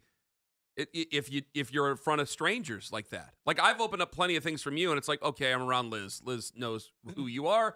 It's the same thing with just about everybody here. Ken did this yesterday. I called Ken yesterday, and he goes, "You're on speakerphone." I always do that to everybody. Immediately, and I'm like, God, I love our relationship. Yeah. Because you understand exactly what's at stake at any time. I tell you there that, will be no mistakes. I tell everybody that. I go, if I have the phone, because I hate holding the phone to my ear, I go, you're on speaker, because I don't do earbuds. I don't do the AirPods. My ears just don't fit them. I don't know what's going on. But I go, you're on speaker. And so that tells you, don't be saying things you don't want other people to hear, because they're going to hear them. I think this is going to cost me the thread. I think it's probably time to get out of the thread. Good. And it sucks. It sucks that one incident like that is going to cost the thread. But you know what? In the end, it alleviates me having to look at my phone every 5 seconds to see what the latest is. So have there been other people that have warned you about the NSFW? I got to say, it kind of went dark. I mean, the thread kind of went dark after that. And I'm like, all right, so I stepped in it. That's what happened. You guys are all texting me behind my back now. That's great. I mean, I'm assuming that's happening. How long is They've just started a new thread without you. How long has the doctor known you? 6 years, 7 years. That's not your fault. And they know what they're getting from me. I also know what I'm getting from them. Hey, you know what? One of them happens to be a Michigan fan. I don't need to be in that thread because all it was a bunch of bragging on a group since thread, they won the championship. But you're on a group thread with a low-rent entertainer. And I'm the same. You kind of know you're going to be getting some lowbrow humor. Are you not? Oh, well, the lowest. Yeah. So I don't understand what their problem is. Where it's like, I can't believe Anthony sent this to me. Again, if my mother-in-law sent me something, I would be pretty surprised. But if I sent something to you or you sent something to me or Keith for that matter or anybody. I've had people say, and I know this is not a work phone. Mitch doesn't know yet. But at times I'm using the Wi-Fi from our company right now. That could be the case if I'm somewhere else. Maybe he's using the Wi-Fi from a hospital. I've had people say that you've just got to assume any text you send is going to be read by someone else. And I'm like, well, I can't live in this world then. I'm not gonna go and move, to some outpost somewhere in Australia. Like I'm not going there. New Zealand is what he said. New Zealand. I'm not just gonna live there for the rest of my life and not deal with anybody else. I wonder how many people have found themselves in that situation. I think you're better off for it, personally. Coming up next, I do want to ask our buddy Abe Gordon about this because he's going to join us from 92.9 The Game in Atlanta. And if you've been listening to this station for 12 years, that is a name that is very familiar for everybody. Jordan Dajani will join us. Chris Price will join us because in each of those cities, in Nashville, in Boston, in Atlanta, they have new head coaches. We go around the new hires and why you might be happy a couple are in your back pocket at 8:20 on The Fan. But it is a time we go around the NFL new hires. Remember, all guests appear on the North Homestead Chrysler Jeep Dodge Ram hotline. And we start in Tennessee. Nashville, Tennessee, to be exact, where Brian Callahan was hired, and we were all nervous that he was going to take his father with him. Jordan Dajani joins us. He's based in Nashville. He's from CBS Sports, CBSSports.com. Maybe they're not really that friendly. Jordan, first question. Do Bill and Brian Callahan have a good relationship? What's going on, Ken? Thanks for having me on the show. Yeah, I guess that's a good question. Now, Brian Callahan was asked that question about his father in his introductory press conference, and he had a pretty short answer saying that his dad is under contract, but he had some nice words for his father, so I assume they had a pretty good relationship. Were you expecting Bill Callahan to go down to Tennessee with Brian? I did consider him. Oh, no, I did not consider him to take that job. I assumed that he was going to stay in Cleveland. There were some reports saying that the Browns were going to fight hard to retain his rights. So I always thought that maybe if there was a possibility, but I'm not surprised that it looks like he's going to remain in Cleveland. Jordan Dajani with us here during Around the NFL Hires. Is it a concern for Titans fans? Because I don't know how much play calling Brian Callahan did, but it seems that Zach Taylor did the bulk of the series. Is a concern that he doesn't really have experience calling a bunch of plays? Yeah, I would say that's one of the more main concerns, if you will, but I don't know how concerned fans are. And I feel like Brian Callahan had a pretty good answer in his press conference talking about how, sure, he wasn't the play caller, but he's someone who has worked with quarterbacks such as Peyton Manning, Matthew Stafford, Derek Carr, rookie/veteran Joe Burrow in Cincinnati. He's someone who has crafted game plans with Zach Taylor and other offensive coaches as well. That was one of the biggest facets of his job. So being that involved in tailoring the game plan, if you will, and then watching what goes down with play calling on Sundays, he's studied under play callers for a decade now. So there's been other head coaches around the NFL, offensive-minded guys that have come in and stepped up as lead men and turned to play calling for the first time in their careers. So there's some optimism that Brian Callahan's going to be fine in that category. Jordan, do Titans fans to some extent feel vindicated that Mike Vrabel did not get hired in this cycle? Yeah, they absolutely do, for sure, because there's definitely a good facet of the fan base that turned on it. And it wasn't like everyone in Nashville wanted Mike Vrabel gone, but once he was, people were definitely done talking about him. And they didn't like that some of the people in the national media assumed that Mike Vrabel was automatically going to be one of the favorites for these jobs. And now all of a sudden there's only 2 openings remaining, and I don't think Mike Vrabel hasn't talked to the Commanders. I'm not sure if he's talked to Seattle, but he doesn't seem to be one of the favorites to land one of those 2 jobs. So, yeah, Titans fans feel a little bit vindicated for sure. Was there a frustration within the fan base? Because, like, okay, he is from up here, so maybe we're a little bit different on him. But, like, we all look at Mike Vrabel. It's like, well, things are crazy in Tennessee, but they can't fire Vrabel. He's a great coach. And meanwhile, if I pay attention to any of the stations in Nashville or any of the Twitter accounts or anything like that, it seems, boy, there was a lot of criticism of him. Was that frustrating towards the fans, like kind of when outsiders talk about Mike Tomlin in Pittsburgh?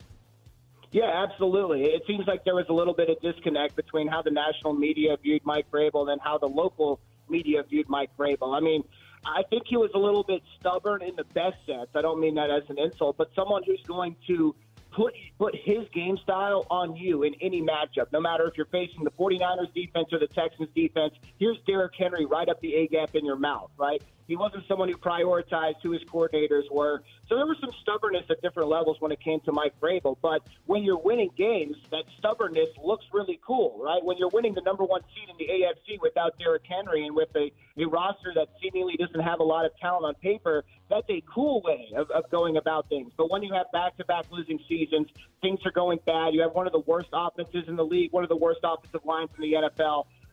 The how you view Mike Vrabel certainly changes through the past 2 years. Are there miles left on Derrick Henry? Do you think he would do a team good? Yeah, I would say yes. I think he at least has one really good year remaining.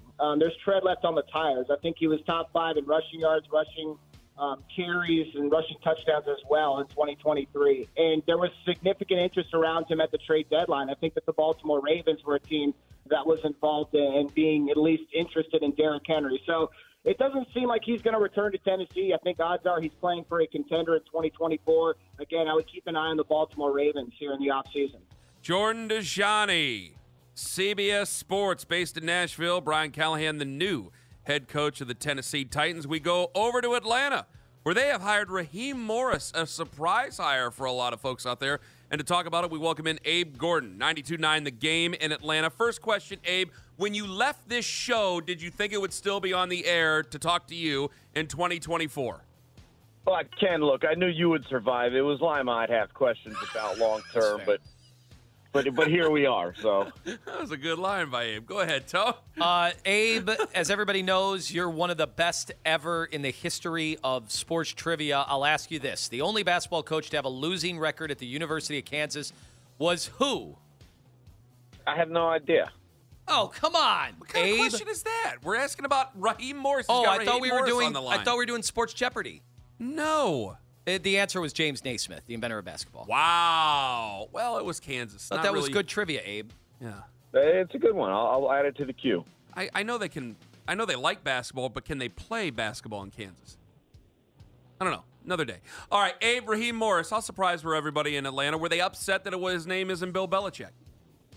No, actually, it went the other way. Honestly, there were some people who were in the line of Bill Belichick's the greatest of all time and blah blah blah. But there was a crazy fan sentiment and pushback. I actually think that played some part of a role because it was. You saw the news. It was Arthur Blank and Bill Belichick on a yacht and all that stuff.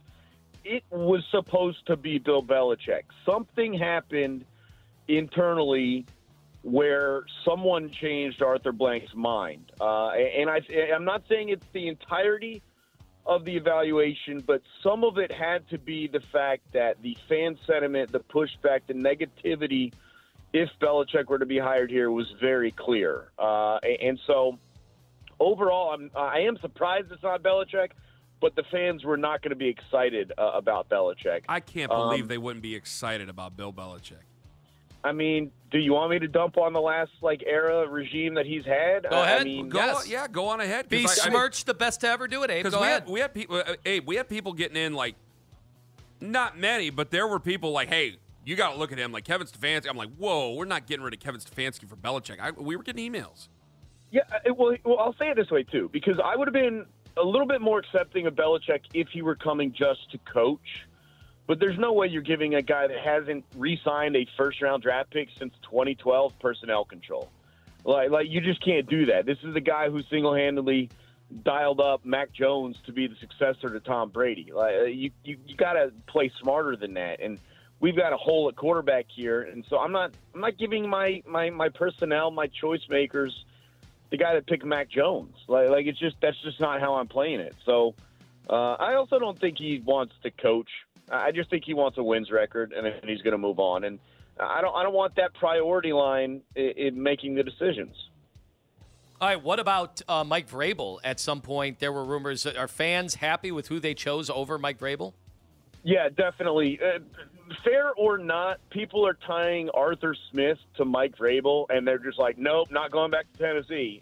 And so that's kind of how they played out. I will say this. There was a big reason that Raheem Morris is being hired, and that is that he does have head coach experience. So of all of the things that were said after Arthur Smith was fired, it was not another hot, up-and-coming young coordinator. Let's get someone who's done it before. And that's where you saw Belichick start to take the lead.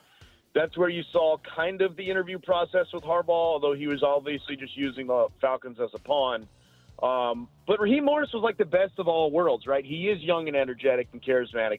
He can put together a staff. He is adapting to what the new era of the NFL is. But he does have time as a head coach, and that was 15 years ago. And, yeah, he didn't succeed down in Tampa, but he has gone through it. And you guys know people can change over the course of 15 years, and that's the hope here in Atlanta is that he's different now than he was then. What do they plan to do at the quarterback position in Atlanta? I honestly have no idea, if we're being honest. Obviously, the draft would be interesting, but you need a dance partner to move up in the draft. You're not picking a quarterback at 8. So Washington's not trading out of 2. New England's not trading out of 3. What is Chicago doing with 1? Or what are they doing with Justin Fields? I think if you can keep your number 8 pick and trade for Justin Fields, deal with the $20 million per or whatever the number is for a couple of years and try and figure out if you want to extend him. That's the way I would go, but it's going to be difficult to keep that 1. I don't know how many teams are actually in pursuit of Justin Fields, and if you're the only one, then Chicago sets the market. That's even if they're getting rid of him. So Kirk Cousins, if the reports of what he's asking are anywhere close to accurate, that's going to be a hard pass for me. So honestly, it's not a great look if the next best potential free agent is like Baker Mayfield. Like, you need long-term here at the start of a regime. So we may end up just drafting someone we probably shouldn't draft midway through the second round and rolling them out there. But the one thing I do know, which I was shocked by the suggestions of this past week, is Desmond Ridder cannot be quarterback 1 in week 1 this season. And so they've got to figure something out. Obviously, whatever Raheem Morris told the Falcons Brain Trust in his interview about the quarterback plans, they liked hearing. So there has to be a plan. I am confident in that. I just don't happen to know what it is because If you're not dancing with Chicago, I don't know who you're dancing with. Abe Gordon, 92.9 The Game in Atlanta, our former producer. Breaking down the Falcons hire, we now go to Boston. And the Boston Globe's Christopher Price, who joins us right now to talk about Jerod Mayo. It seemed like he was the head coach in waiting, Christopher. It didn't take very long. What does he bring to the table for the New England Patriots? Or is there a possibility this could be another bad Belichick impression by a former assistant of his?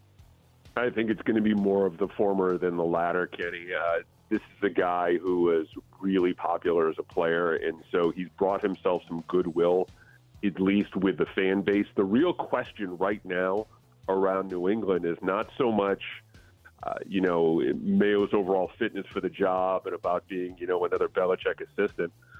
It's about who's going to be the general manager. They have yet to name a general manager, and a lot of people are wondering who is ultimately going to be pulling the trigger there when they get to number 3. Is it going to be Mayo? Is it going to be Robert Kraft? Is it going to be some sort of combination of Elliott Wolf and Matt Groh, who kind of held down the personnel job here the last couple of years? The worst case scenario is you get a situation where there is a power vacuum and someone kind of moves into it like Jack Easterby did in Houston a couple of years ago. So there is no central GM, at least at this point, and that is really on the minds of an awful lot of people up here. So when they start talking to potential GM candidates, maybe they're doing it behind the scenes or working with agents, how big in that process, what kind of role will Jerod Mayo have? Yeah, that's still, it's still being worked out, at least, behind the scenes. There's a thought process that because he was deemed the coach in waiting last year, that they already have a plan in place from a personnel perspective, how much say Jerod Mayo will have when it comes to free agents, when it comes to the draft, when it comes to, making trades and whatnot. But there is a sense that, at least that we got in the introductory press conference, that Mayo is going to have a strong voice, regardless of who he is partnered with. But again, there is no sense, at least right now, that they are in any hurry to name a general manager, John Robinson, Dave Ziegler, whatever the case may be. Why does Bill Belichick not have another job? Boy, that's a great question. I think there's why I asked it, Christopher. Yeah, you're the man, Kenny. Come on. It's really interesting on a lot of levels. I think that you can point to the fact that he wanted personnel control, although in his final press conference with us, his video conference with us, he kind of hinted that he might be willing to give that up. But I have to imagine wherever he goes, he's going to want to have a very strong say, if not complete and total control over personnel. I think Atlanta offered him the best opportunity, but I wonder how he might have worked with Rich McKay and Arthur Blank. I think right now he's going to sit out for the first time since 1974, the year before he took the job as a special assistant with the Baltimore Colts under Ted Marchibroda, that he is not going to be involved in the National Football League, either as an assistant coach or a head coach. I think he's going to sit out a year, and then he's going to take the Dallas job next season. To put that in perspective, Christopher, 1974 is the year my mother graduated high school. She is now dead. For Bill Belichick, I don't mean to be morbid here. How much? You really can't wait that long. He is a 72-year-old man. I knew I'd get him. I knew it. Go ahead. Yeah, no, it's true, man. It is. It's true. I mean, we're not talking about, and it's not like a Pete Carroll 72 either. If you get my drift, this is a guy. This past year really wore on him, and so I think he wants to get back in the game as soon as possible. I don't think he's going to, be Marv Levy and coaching, into his 80s or anything like that. But I think he wants to get back in the game as soon as possible. And I think, there's going to be a couple of jobs out there next year that are going to ultimately appeal to him, personnel control or no. And I think he's going to get back in the game sooner rather than later. You have experience with Mike Vrabel. What's his future? He's going to be a head coach. He's going to be. It could be a younger version of Belichick. I will say this: if Mayo was not around, if Jerod Mayo was on some sort of similar coaching track, and they didn't make the promise to Jerod Mayo, the Kraft family didn't make the promise to Jerod Mayo, I think Mike Vrabel would have been kind of the next step in the evolutionary process of the Parcells, Belichick coaching tree, kind of that kind of wise-ass coach who knows more than you do and is kind of willing to kind of go back and forth with the media a little bit. He's going to be back in the league. He's too smart. He's got too great a resume. He's going to be a head coach somewhere. Christopher Price, Boston Globe, joining us. Remember, he has a new book out called Bleeding Green, The History of the Hartford Whalers, for all you hockey fans out there that you can read as well. And that is around the new NFL coaching hires. Raheem Morris in Atlanta. You have Gerard Mayo in New England. And then, of course, you have Brian Callahan over there in Nashville with the Tennessee Titans. All three teams looking at new quarterbacks right now. And it's still... maybe Will Levis is going to work out. I'm not sure. Maybe. Yeah, the common theme, I think, for everybody we talk to is that there is this wonder how Belichick and Vrabel are both going to be out because they're both two totally different ages, varying levels of success, but both obviously have great reputations around the league, yet neither of them are going to be coaching this year. Well, I'm glad you brought that up because for a Cleveland Browns fan, it's very, very nice to have this in your back pocket. And is this a good use of money by our fair city here in Cleveland? All that and Jason Lloyd at 9 o'clock on The Fan. Whether or not it's the best use of money coming up here momentarily. I remember you did this with Andrew Luck some years ago. You get a conversation started. I'm taking a page out of your book. I plan on things to go well for the Cleveland Browns coming up. By the way, speaking of the Cleveland sports scene, the Cleveland Cavaliers, we will talk about them with Jason Lloyd coming up at 9 o'clock. Jason's going to join us from The Athletic. He had a strong piece about Evan Mobley and his future in shooting three. So we'll talk about the Cavs. If you're looking for the Cavs, we'll talk about it with Jason Lloyd coming up at 9 o'clock. But for the Browns, and whether or not the Browns have a successful season or not, you kind of want, as a fan, a fallback plan.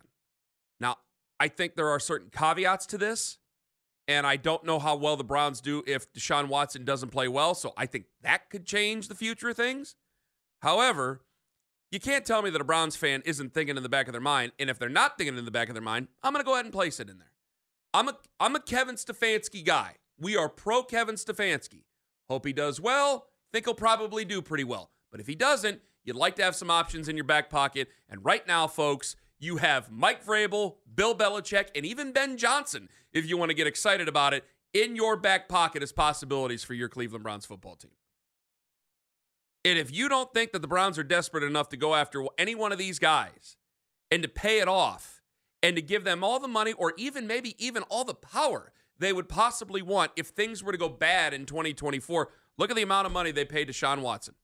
Look at the amount of picks they've given up to Deshaun Watson. Look at the conversation around Deshaun Watson every single time we bring his name up.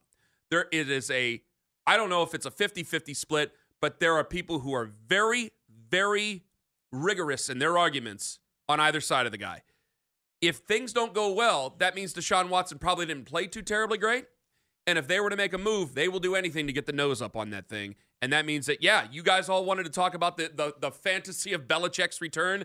That would be in play. Vrabel would be in play. Ben Johnson, if you wanted to go young, he decided to go back to Detroit, or stay in Detroit, I should say. He is in play as well. The biggest names are out there. I'm not just trying to sound like Joe Banner here, trying to sell Jimmy Haslam on the idea of Jim Harbaugh. I don't want to hire another guy. I want Kevin Stefanski to be successful. But if worse comes to worse, you have to throw those names in there as a possibility for a desperate franchise to make this thing work with guys on this roster getting older. The quarterback, if he doesn't do terribly well, you got to get this thing going. Is there a chance it's not as clear-cut as that?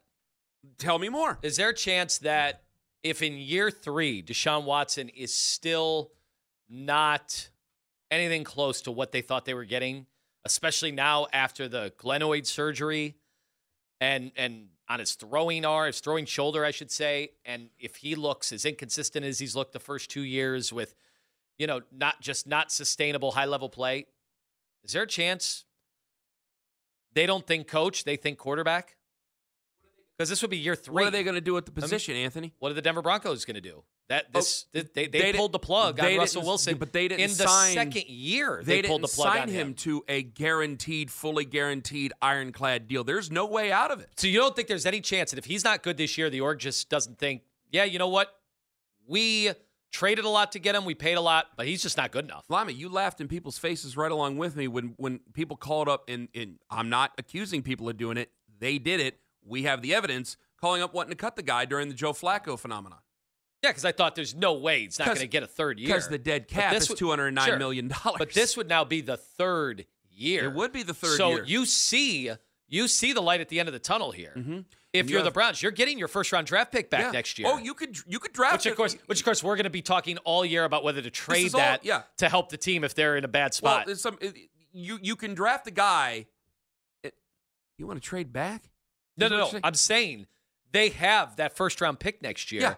That if things aren't going well, but we're like around, the AFC is all jumbled up, there's going to be talk about, well, we need to infuse talent immediately. We cannot not make the playoffs this year. Do we want to dangle the first round pick? If they don't do well this coming year, if the wheels were to come off this coming year, there will be trade talk of a lot of different people to try to reinfuse this organization with talent. Because what you're going to do this year, whether people want to do it or not, you're going to restructure Deshaun Watson's contract.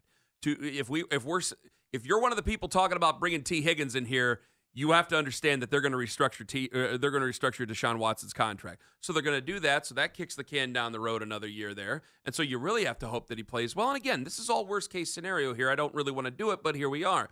And if that were to go in the worst case possible, then everybody's on the table. Miles is on the table. Other players are on the table. I mean, it is going to be a huge sale to get the very best out of picks, because you could be moving on from coaches, you could be moving on from the whole thing. Now that you've made the playoffs, you are a year-by-year organization. Now that you got back all the goodwill and stuff, it's there, but it can go in an instant. We've seen this before. Arthur Smith was drinking beers with his offensive lineman last season. What's he doing this season? Taking over as the offensive coordinator of the Steelers. Like, things change really quick in the NFL. So if Kevin Stefanski isn't here by the next year, yeah, they can do a lot of different things. But that contract is unmovable. And so you might not even really want to draft the quarterback in the first round next year if things weren't to go well. You'd have to want to wait until maybe the year after that. Yeah, it's tough because the way that they structured the Russell Wilson contract, which actually goes down in dead cap every year. This year next year it's $49 million in dead cap. The following year, $31. The following year, $12. Deshaun Watson's not that. It's $200 million in dead cap. $200 million dead cap. So, I mean, I know everybody wants to call Andrew Berry geniuses for the way they've done everything, but in this case, maybe they were hamstrung, couldn't do it any other way. But so you may be right that there's no chance that they have to keep Deshaun Watson, even if he's terrible this year. Yeah, there is no choice. Which would just kill football in Cleveland over the next few years. It would be debilitating. And people are going to get accusatory, I'm sure, about talking about the bad case scenario. That's the worst possible thing I can think of. But you have to. And you have to talk about all the. What if he gets injured? Forget about if he doesn't play well. And then what if he just gets injured again? And so then you would have a situation where if you're Mike Vrabel, you have options. If you're Bill Belichick, you have options, but you don't have a lot of time. I'm not trying to be morbid, but it's true. He'd be 73 years old at that time. And Ben Johnson, who. According to Schefter, he was too pricey, but, whatever, with the PR arm of the NFL with him. If you're Ben Johnson, you apparently have options. What can I offer you? If we don't do very well in 2024, what can I offer you? I can offer you power. That's what I can offer you. I can offer you timing and money and understanding and power, and I can give you all those things. Yeah, and if you do that, that means Andrew Berry, bye-bye. I mean, I hate to say it, but let's be honest. So you'd be big fan of Andrew, but so boy, you're talking the stakes are pretty damn big this year. Yeah, because you're talking a complete organizational overhaul, something they have not wanted to do. You brought up the Cavs thing. I brought it up to you at 6:40, but you brought it up last night. Where there's a bit of a malaise to start the season with a lot of fans, and you put it on us. I don't know why you put it on us. We would love to talk Cavs, but there were times where people just didn't want to do it. At the beginning of the year, there was a malaise because people want more. They want more than just a first-round exit. Well, Browns fans are going to want more than a first-round exit. Making the playoffs is not good enough next year. It might keep people employed, but it's not going to be good enough for everybody. You need to do more. And it's not just based on everybody wants to bring up the money with the quarterback. Yeah, that's going to get brought up, and the picks given up for the quarterback and everything. I got a defensive end who eventually, he's putting it all together right now. Eventually, Father Time's going to kick in. I got an offensive guard that I'd love to try to push into the Hall of Fame at some point. I don't know if I'm going to be able to do it. I don't even know if he really would make a big deal about it himself. But we're going a year-to-year basis with him.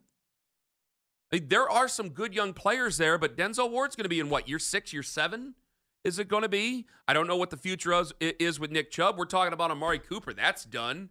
after this year, probably regardless.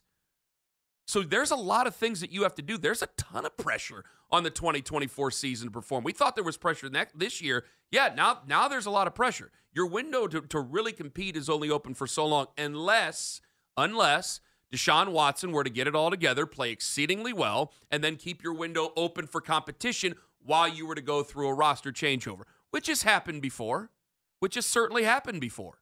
It happens all the time with the Kansas City Chiefs here, but I'm not going to put Deshaun Watson in the same category as Patrick Mahomes, so I can't really expect that. So there's a lot coming up to this year. So it would put a franchise in a desperate situation where they do not want to go back to the teardown of 15 and 16 and 17 of, boy, we're kind of tearing this thing down to the studs, because you want to talk about killing excitement in the city. That really murdered the excitement in the city for it. So now you don't want to go back to there. You've invested so much of your time and your money and your wherewithal and your sanity. You're going to want to try to do anything you can to save this thing.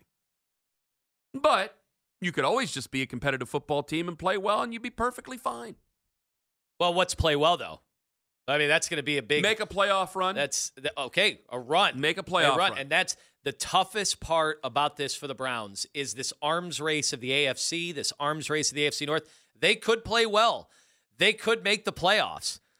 They still might not be anywhere near as good as those teams ahead of them. And then how will that sit with the fans? And more importantly, how will that sit with Jimmy Haslam? In 2 Sundays from now, there's going to be people who look at this as $7 million just for everybody to make fun of us. It's short-sighted. I'll tell you about it all next on The Fan. Jason Lloyd, 9 o'clock. So we've read this article over and over and over and over and over and over again to make sure it's either a regional ad or a national ad. Super Bowl 58? 58. 132. When my team's not in, I lose count. Yeah, I thought it was the same as the UFC. Then you've never counted, Ken. Super Bowl 58 is coming up. And Destination Cleveland is going to put out a 30-second commercial. I'm reading it from Cleveland.com. It's going to be a 30-second commercial about the city of Cleveland, promoting the region to potential visitors. They've already teased a new ad, a nice short video that came out on Monday on the Tourism Bureau's Facebook and Instagram video. And at the end of the article, it says, buying an ad during the Super Bowl is pricey. $7 million for a 30-second spot in 2023. According to reports, regional ads, which target viewers in specific local markets, are considerably less expensive. Destination Cleveland's budget for 2024 is $20 million. So when it's $20 million, I don't know if you'd spend 7 of it. Oh, on one commercial? On one commercial for 30 seconds. Yeah. Although, bang for your buck, right? But where are we in regions? Yeah, you know what? Now that... And there's another conversation to have about it, which we have a lot of cynical people here, sad to say. And they're going to go, why are you spending all that money on a commercial when all these people are just going to get on Twitter and hammer us? Which I say, okay, were we supposed to just give up, let Columbus have everything? Columbus puts out ads. Columbus is telling everybody to come down to Columbus. I'm like, we have a waterfront. We have a river. Fun things. So they got the Olentangy in Ohio State football. Okay, well, that's good 8 times a year. What else do they got? I mean, I'm serious about this.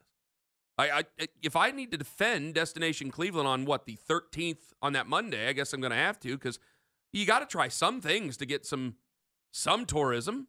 Yeah, so maybe if they're not doing a national ad, which would be pretty crazy, I don't think $7 million is a hell of a lot of money, almost 50% of your budget on a 30-second ad. Yeah, I don't know if you can do that. I don't think I've ever seen something like that. Like, you imagine if Boise, Idaho, national ad, like that would get talked about the next day on every show in America. And it's not very specific on if it is a national ad or a regional ad. So maybe they're just buying local ads in Detroit, in Cincinnati, in Pittsburgh, in... maybe even Boston. Are you allowed to do that? Yeah, why not?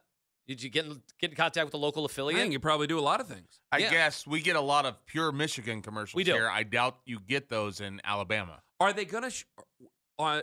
although we get the Donald Ross... Are they going to show those commercials? Is that commercial going to air here, though? Wow. Yeah, it's a good question. Is that the best use of money? Destination, 5 minutes down the street. Keep your money here.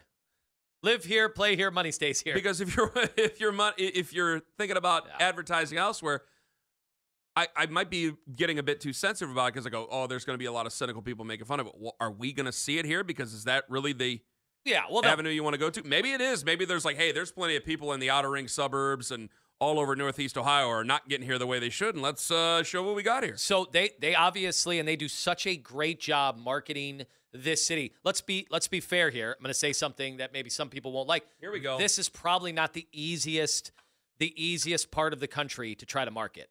Let's just be honest. When it comes to tourism, there are other players that there are other cities that jump off the page. Cleveland, if you ask a random person anywhere that has no ties here, they're probably thinking Cleveland. Well, so that's what they have to do. They have to make a case why this is a place to come and actually visit, spend some time here, spend your money here. We all know people that come here and love it here, but they live here. We're talking, or they have relatives and put down roots, yes. Or maybe they lived here once and then moved away. That's not who they're marketing this for. They're marketing it to people who would always first, when they see Cleveland, go, Cleveland, the butt of jokes for 30 years on the talk show circuit. Well, I think Joakim Noah and the What's So Good About Cleveland, do people go to Cleveland on vacation and things like that. I think you're right, and they gotta highlight the good things, obviously, about the city, and there are plenty of good things about it. The question would be whether or not it's the best use and whether we get things out there. Now that I think about it, maybe you would want to show it locally because there are plenty of people who maybe want to take in things and don't want to come downtown or anything like that, because you and I have done it. I've been on the phone with you, and I go, well, I got an out-of-towner in front of me, because driving downtown with a person who drives in downtown Cleveland often is a lot different than somebody with Portage County plates, and they're, Harry, what are we doing looking at? Well, I guess we want more of the Harrys to come on down. So what I wonder, what I'm openly thinking of, because they've done such a great job. When they put videos out, they basically put out a video every year. Yes. And each year focuses on something new, cool, different, stuff that's going on.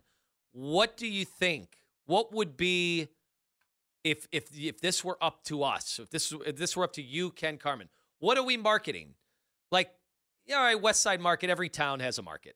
They do. Okay, so that's, I don't know if that's a sports. Okay, well, Lakeview Cemetery. The teams, but I'm being serious here. Rock and roll. No, I'm being serious. The teams, the tulips. Yeah, I mean, I don't know if a cemetery is going to get people to come from other cities. Wait a minute.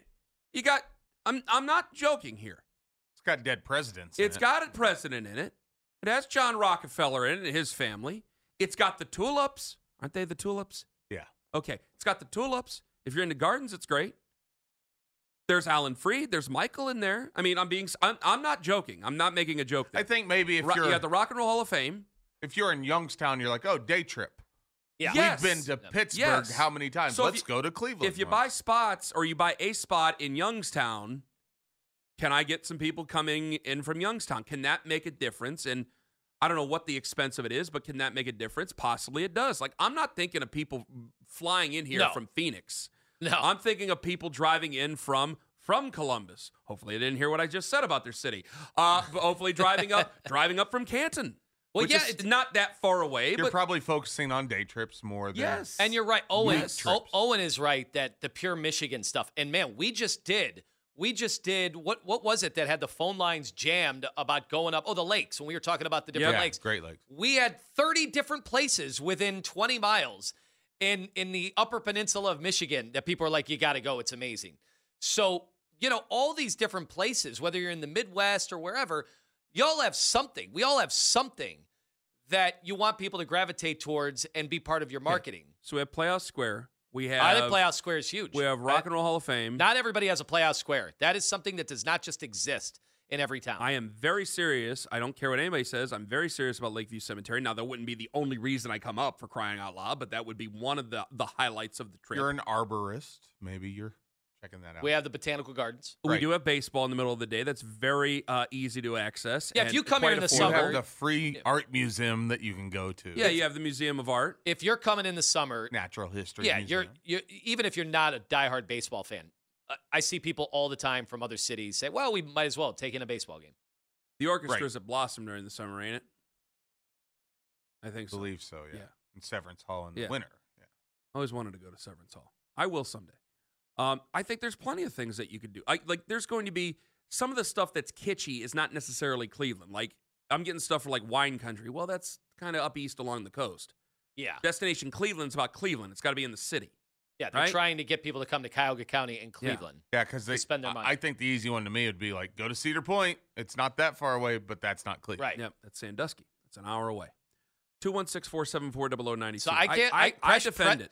The pressure's on. I can't wait to see this because I truly do wonder: is this going to look like every other, piece of marketing they've done over the last 10 years? I bet it doesn't. I bet this is very unique and different. So John, it gets me excited. Metro Parks. Didn't mention the Metro Parks. Got the Metro Parks here in the city and the river and the kayaking and the whatnot. There you go. Coming up next, Jason Lloyd. Speaking of cynicism, he joins us. He says Evan Mobley has to shoot more threes. How's he going to shoot more threes? And we're trying to get him work back into the offense. Is that the right thing to do for a young Evan Mobley? We put Jason Lloyd through his paces from The Athletic next on The Fan. I've been holding in one thing about Arthur Smith. I don't know when I'm going to get to it because we got to get the Cavs here. Because right now, folks, they're in the 4th seed. I don't know if you guys knew that. The Philadelphia 76ers have fell to the 5th seed. They have lost now 4 games. They have lost 4 games in a row. Thank you very much. As my page refreshed. The Cavaliers, the 4th seed. Knicks are in the 3rd spot right now, 31-17. 76ers 29-17. And right now, they have Joel Embiid getting an MRI. Do Cavs fans smell blood in the water? Well, not according to Jason Lloyd. It's development time for your Cleveland Cavaliers and Evan Mobley. So let's bring in Jason Lloyd from The Athletic. He's on the North Homestead Chrysler Jeep Dodge Ram hotline. Hello, Jason. What is wrong with you? At what point in that story did I say development? Ask Anthony. I'm not talking to you. Oh, good. Finally. I've been waiting my whole life to hear that. Well, I only talk to serious people, and that is an unserious article. Are you kidding me? No. You're about to embarrass yourself. Don't embarrass yourself. I'm a clinically serious person. All right. What's the issue with it now? Tell me. I mean, do you want Evan Mobley to continue to shoot threes? Continue? How about start? Do you want him to? Okay, excuse me. Do you want to keep trying him shooting threes here as we get into the month of February? He hasn't done it yet on a consistent basis. We think that February is the time to start? As we're trying to make a run? Why would they try it in April and May? I'm not trying it in April and May. I'm not trying it until probably this summer. This team right now, since these guys went out, is a completely different team than it was 2 months ago. They've completely overhauled their entire style of play. They now look like every other team in the league. They didn't before. Now they do. Now they have shooters around the floor and one big in the middle. If you want to play Jarrett and Evan together and you want to continue playing this way, Evan has to take and make threes. Now, if we get to April and what do they have left? 35, 40 games, something like that. They're somewhere in that range, 35, 40 games. He should shoot 120 to 133s between now and the end of the season. And if he's still shooting 20%, okay, well, that didn't work. Now you got to figure out how you're going to do your playoff rotation because you can't put multiple non-shooters on the floor together in the playoffs. We know that. We saw that. That hasn't changed. But you're not asking him to be Dirk Nowitzki in his prime. You're not asking him to be Kevin Love in 2016. You just want him to take 3 or 4 a game, and it's the threat. It's the threat that this guy can make a three, that can pull the big out of the lane, and can open up driving lanes for Darius and Donovan. That's it. Nobody's asking him to average 30 points a night and make 6 threes a night. Nobody needs that. And when he's on the floor by himself, when Jarrett's on the bench and it's just Evan, he doesn't need to do it. He can be the center in the middle. That's what everyone in the league thought they were going to play anyway. Like, nobody was talking about Jarrett. Jarrett has had like a tremendous season, and that's a credit to him. He had a horrible playoff series. Everyone was down on him. People in the league were down on him. And to come back and play as well as he has is full credit to him for doing that. And because everyone thought it was going to be Evan and 4 shooters around him, and then Evan goes down, and it's Jarrett and 4 shooters around him, and Jarrett has put up monster numbers. So now Evan's back. Okay. So in the moments when Jarrett's resting and it's Evan, he doesn't have to shoot threes. But if you want to play this type of style, you can't do it with 2 non-shooting bigs together. It doesn't work. But if Evan can go out to the corner, can go out to the wing, and just shoot, just be a threat. Just make the defender respect that you can make that shot. You know, I was thinking about this yesterday, and I should have thought of it earlier. And people will like roll their eyes and lose their minds if they don't think it through all the way. Remember Draymond in like 14, 15, 16 when the Warriors were like really rolling? Not Draymond today, but Draymond at his peak powers when they had it popping. He was shooting like 3 or 4 threes a night, and he was making 1 or 2 a night. That's all you need out of him. That's it. That's all we're saying. Right now, he won't even shoot them. He's passing them up. So, and that was the whole point of the article is it's time right now. You've got to start shooting these threes. If the Cavs are going to continue to play this style, you have to start taking the shots. You have to see what you've got.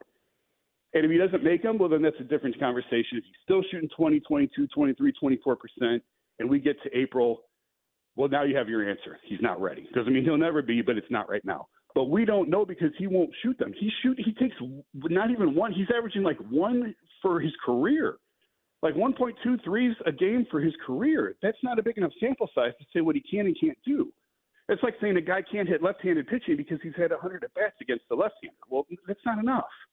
All right, and the Cavs want him shooting this. Like, JB is on the record saying, we've told him, you've got to shoot these shots. When you're open, take the shot. He's not doing it. He's got to start doing it. Jason Lloyd with us. So I agree with everything you just said about the trajectory of his career, him being worth the pick that he was taken, especially now with, Scotty Barnes playing the way he is, Sanguine, whatever you want to pronounce his name. He's been outstanding. In fact, I have some people saying that he should be the number 1 overall pick in that draft. You've heard a redraft.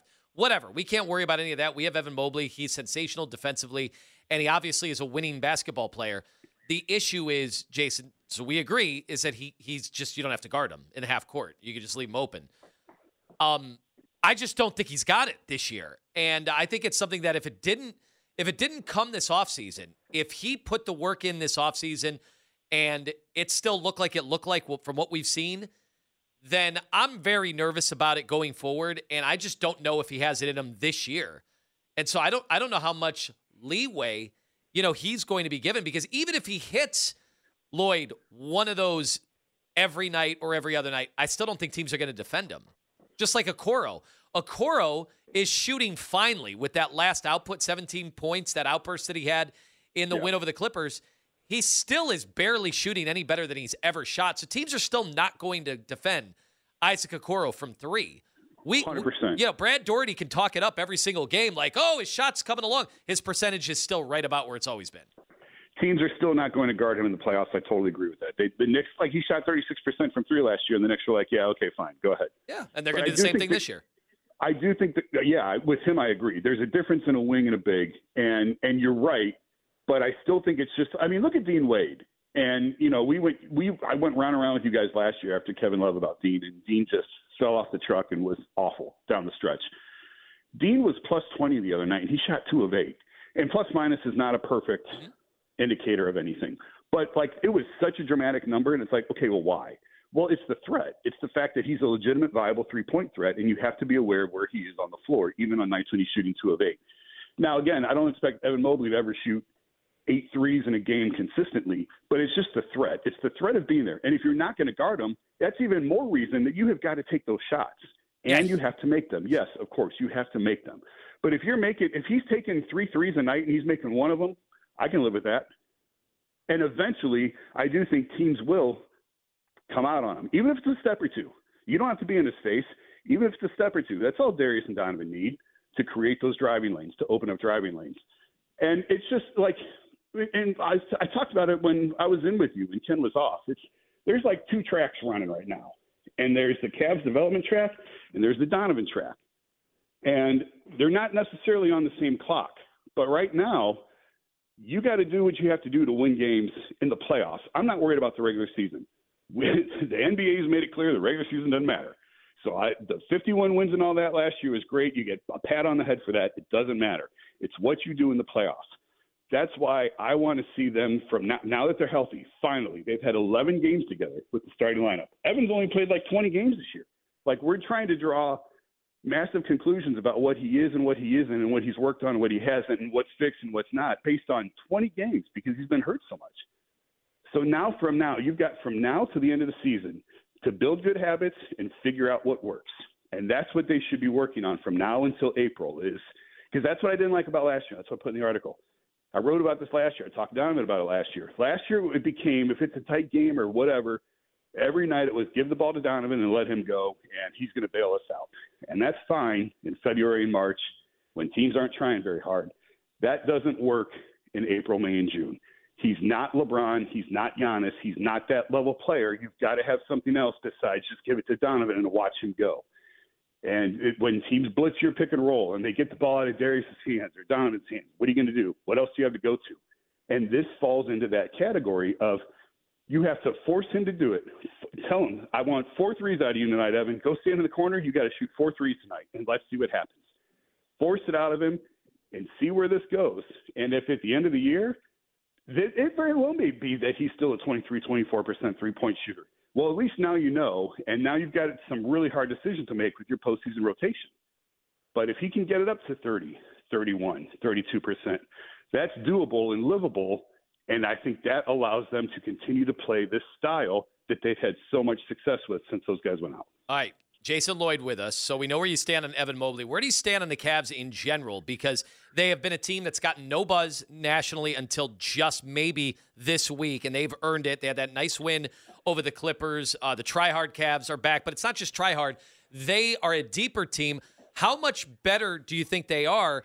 But also, maybe a tougher question, how much better situated are they right now in the Eastern Conference, given the Knicks are better, the Celtics are better, the Bucks made a big trade. Obviously, the 76ers are probably going to make a big trade. The Pacers have made their trade. The Heat have made their trade. Yeah, it's a tough spot to be in because I think that they're better suited to play in the postseason. Like, what do we say all April?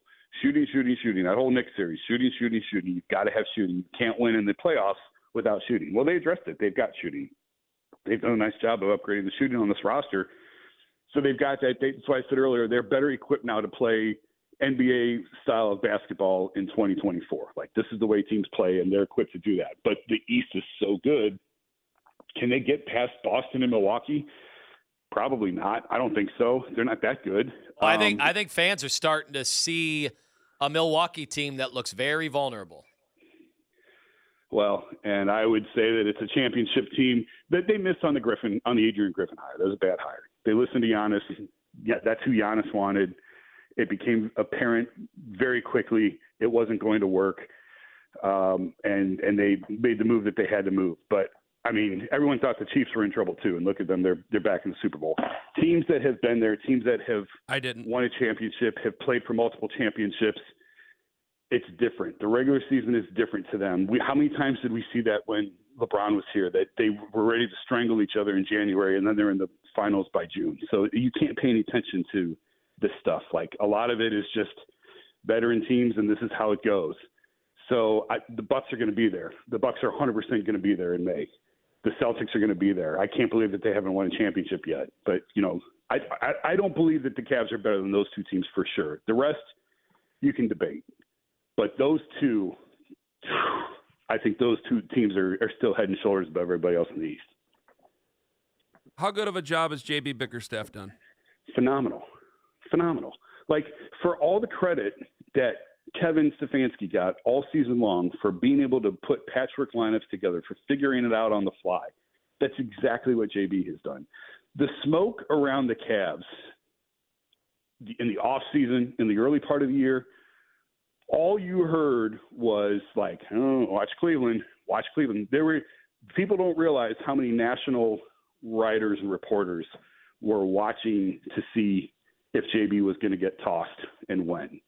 And I've had prominent agents and opposing coaches tell me they need to trade Donovan this year. Like, trade him now. Maximize the value now. He'd be the best star on the market. Like, you know, you could leverage him and recoup enough for him now because he's not staying. Like, that has been the narrative around the Cavs all season long. And JB has shut all that out and just found a way to win with this team. He lost 2 of his best players, and they just kept right on rolling. And on the fly, in the middle of the season, remade how they play. That is unbelievably difficult. Like, they always wanted to get to this point. They always wanted to be a team of like 4 out and 1 in and 4 shooters on the perimeter and 1 big inside. but it was a process. It was like turning a barge because of the way that they had played previously. And even at the start of this year, they weren't playing like that. And then when Darius and Evan went down, it was like, well, we ain't got no choice now. Let's just throw it against the wall and see what sticks. And they went to the style, and it's worked. They're shooting 43s a night. Only Boston is shooting more since Darius and Evan went down. I don't know, I have the exact number in front of me, but it's over 40 threes that they're attempting every night. That's incredible. They were like 18th in the league before those guys got hurt. And now they're shooting 40 in the league and since like December 15th or 16th or 2nd. It's so hard to do that in the middle of the season and just say, okay, we're going to pivot and we're going to go to this. And this is the way we have to play. This is the only thing that's going to give us a chance to win. And they've done it, and they've done it successfully. And he should get full credit for that because while doing that, they've kept the defense at an extremely high level as well. It's remarkable how good of a job he's done this year, and I don't think people are talking about it enough. All right, Jason Lloyd with us. Quickly on the Browns. Jason, new offensive coordinator, play calling still up in the air. Do we overrate all this stuff? Does it matter to you? Yeah, I think this is a lot of times I poo-poo, like I roll my eyes at the play calling and I think it's overblown. But in this instance, like there's a lot of questions about, and that still really haven't been answered about why AVP is out, why Ken is here, who's going to be calling the plays. There's just a lot of uncertainty with how this whole thing went down and whose call was it and why were these decisions made. And I know I don't have the clarity on it. I've got pretty good suspicions and pretty good theories, but I don't have any clarity or confirmation on how this whole thing went down. And I am a little bit troubled by how all this looks right now, for sure. Yeah. You're troubled by how it looks? Yeah. Why? You're not? Convince me why I should be troubled. Because Kevin did an unbelievable job of calling plays last year. Play calling was not the issue. And yet they're overhauling this whole thing. And obviously they're doing it to fit the quarterback, and I get it. He's $230 million. He's the focal point of this whole thing. He's the most powerful figure in the organization. I get it. But it's just a little troubling when your head coach could win Coach of the Year for the second time in 4 years, and we're back to this whole nonsense about offensive coordinator and who should be calling the plays. Well, the reason is, silly. I know we don't have a lot of time, but I thought, and I'm looking for reasons. It doesn't mean it's the right reason.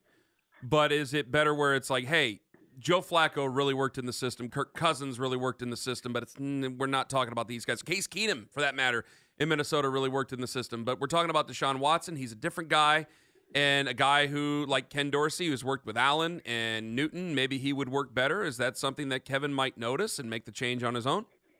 No, I don't think he would make that change. So did he make these decisions to make these changes within his coaching staff? But that's what I'm saying. We don't have the clarity on that. I don't want to say something that I don't know 100%.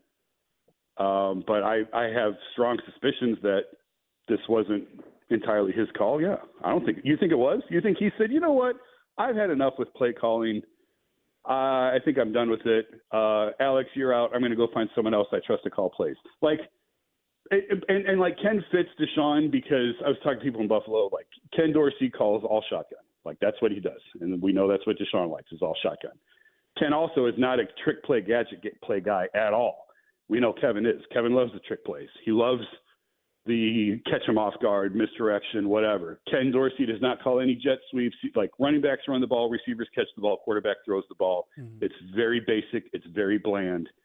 I'm not saying that's good or bad. It's the way that he has operated in Buffalo.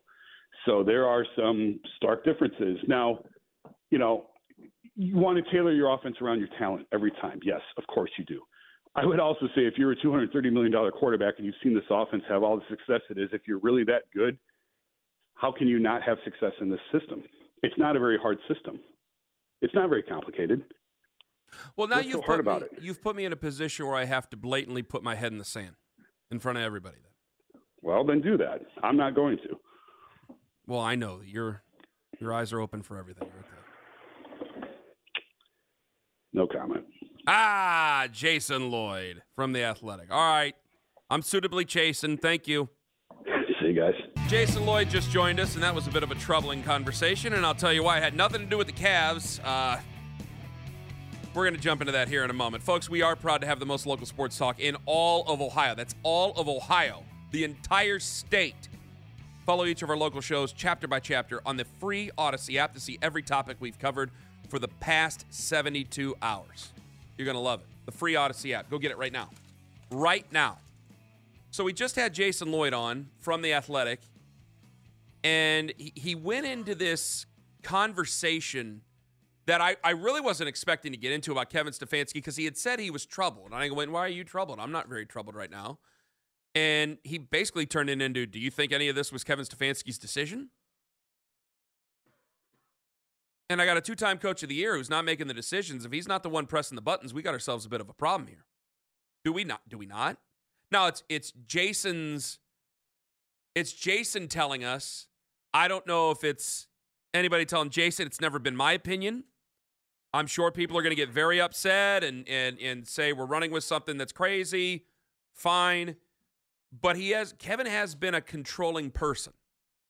A guy who has been I need my power that I have. I wield my power that I have. And he's been very careful about delegating it to other people. But he's been willing to delegate. See, last year is why I said this could very well be Kevin's decision.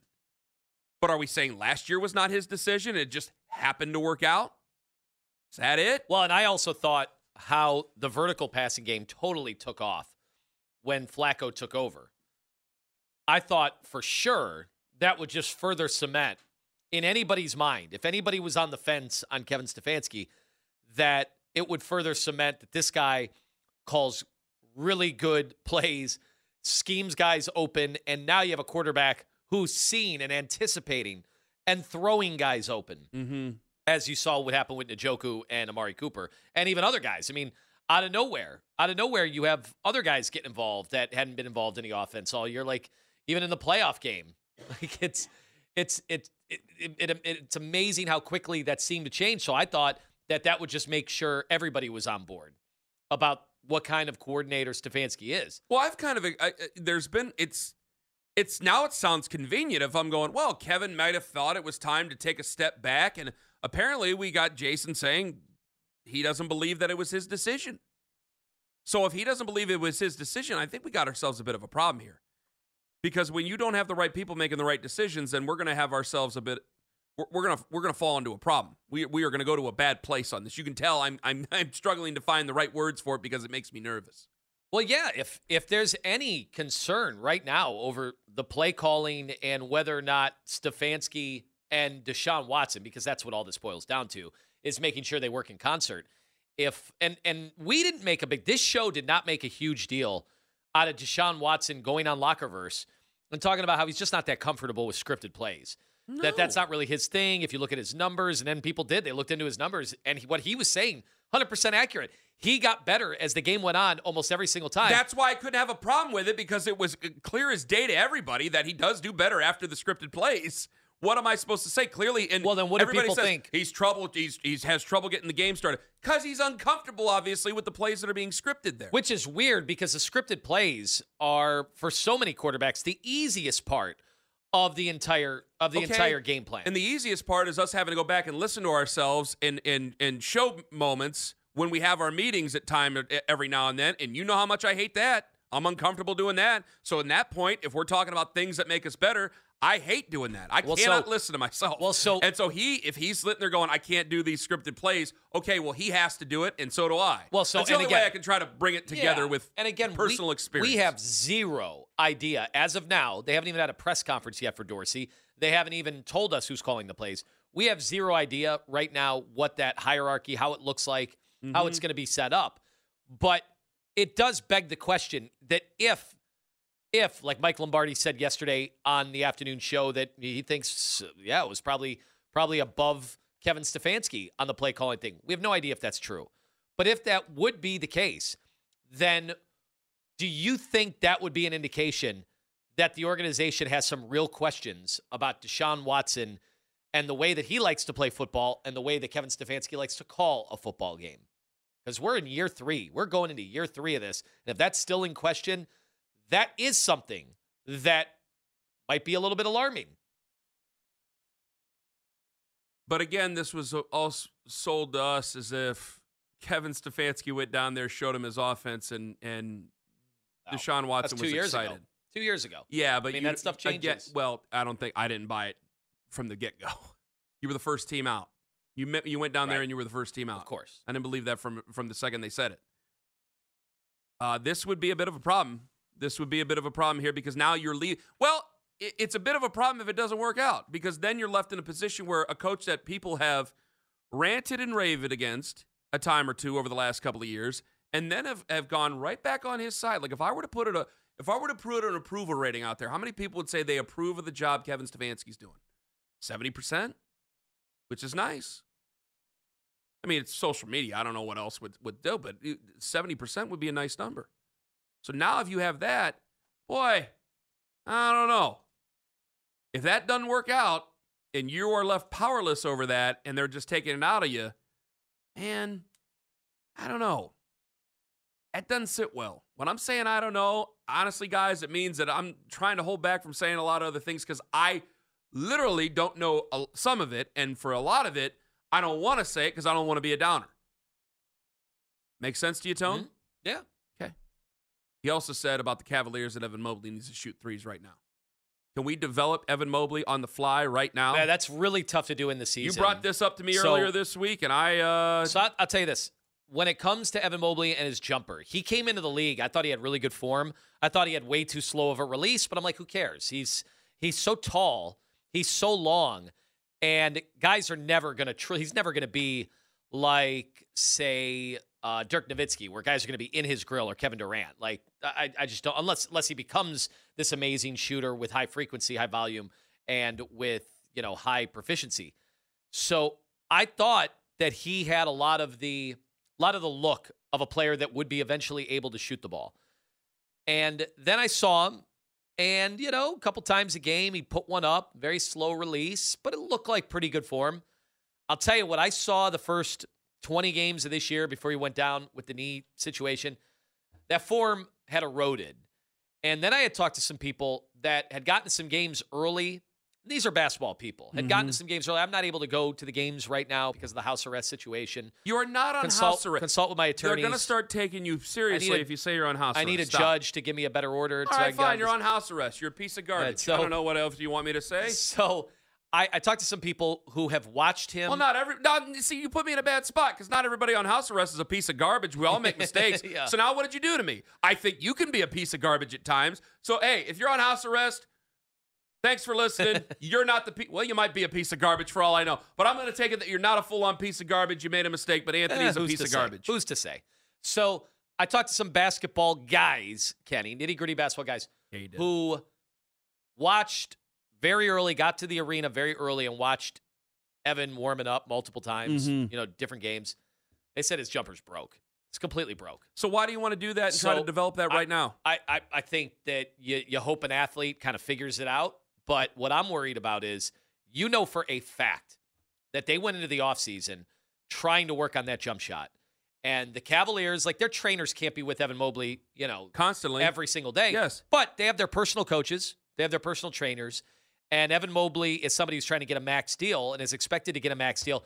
I imagine he spares no expense in trying to help him get really good at all the things that, he thinks there's a weakness. And he's capable. It's one thing if a ninth guy off the bench, is trying to work on his game, you have limitations. Evan Mobley, there should be no limitations. He's got the athletic ability. He's got the prowess, son of a coach. All this stuff should add up to be a really good shooter. And I'm just telling you that those first 20 games, zero comfort during the games. And you know why there's zero comfort during the games? Because if he's not making them before the games in warm-ups and that jumper looks broke, it stands to reason that he is very tentative, hesitant, whatever. My rebuttal to Jason, I just didn't have enough time to sit there and bicker with him. We had to move on to the Browns, and frankly, I'm glad we did. My rebuttal to Jason is it only works if the big inside has respect enough to move out of the lane and go with him. You watch more NBA than anybody on this station or really in sports radio in this city, okay? You know it as well as I do. How many times a night when you watch the league, Tone, where a guy will basically go, yeah, go ahead. Because they know they're not going to hit that shot. They know each other's spots on the floor and where they can hit and where they can't. If Evan can't develop the shot, they're watching tape too. If Evan can't develop the shot in that time, then we've done no good.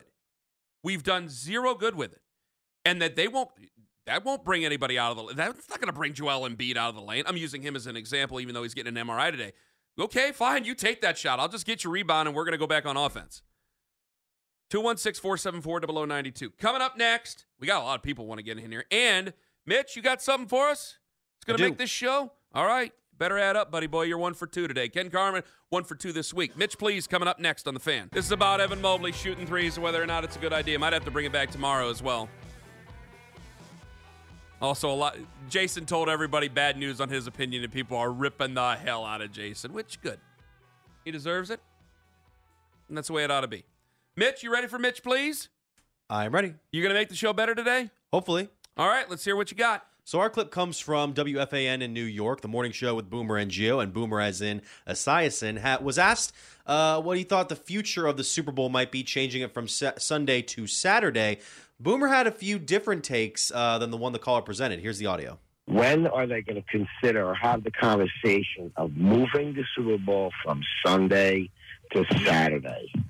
Not happening. It's more likely they'll move it to President's Weekend. And I believe, no matter what the NFLPA says, I still think that they're going to try to go to 18 games. They have to grow the pie. That's what they always have to do. Yeah. I know the NFLPA is going to have a lot of pushback on that. I would think that they would expand the rosters, which is going to be very important, especially for offensive and defensive linemen and running backs. And then I think they're going to try to go to 18 games and try to move the Super Bowl to President's Weekend.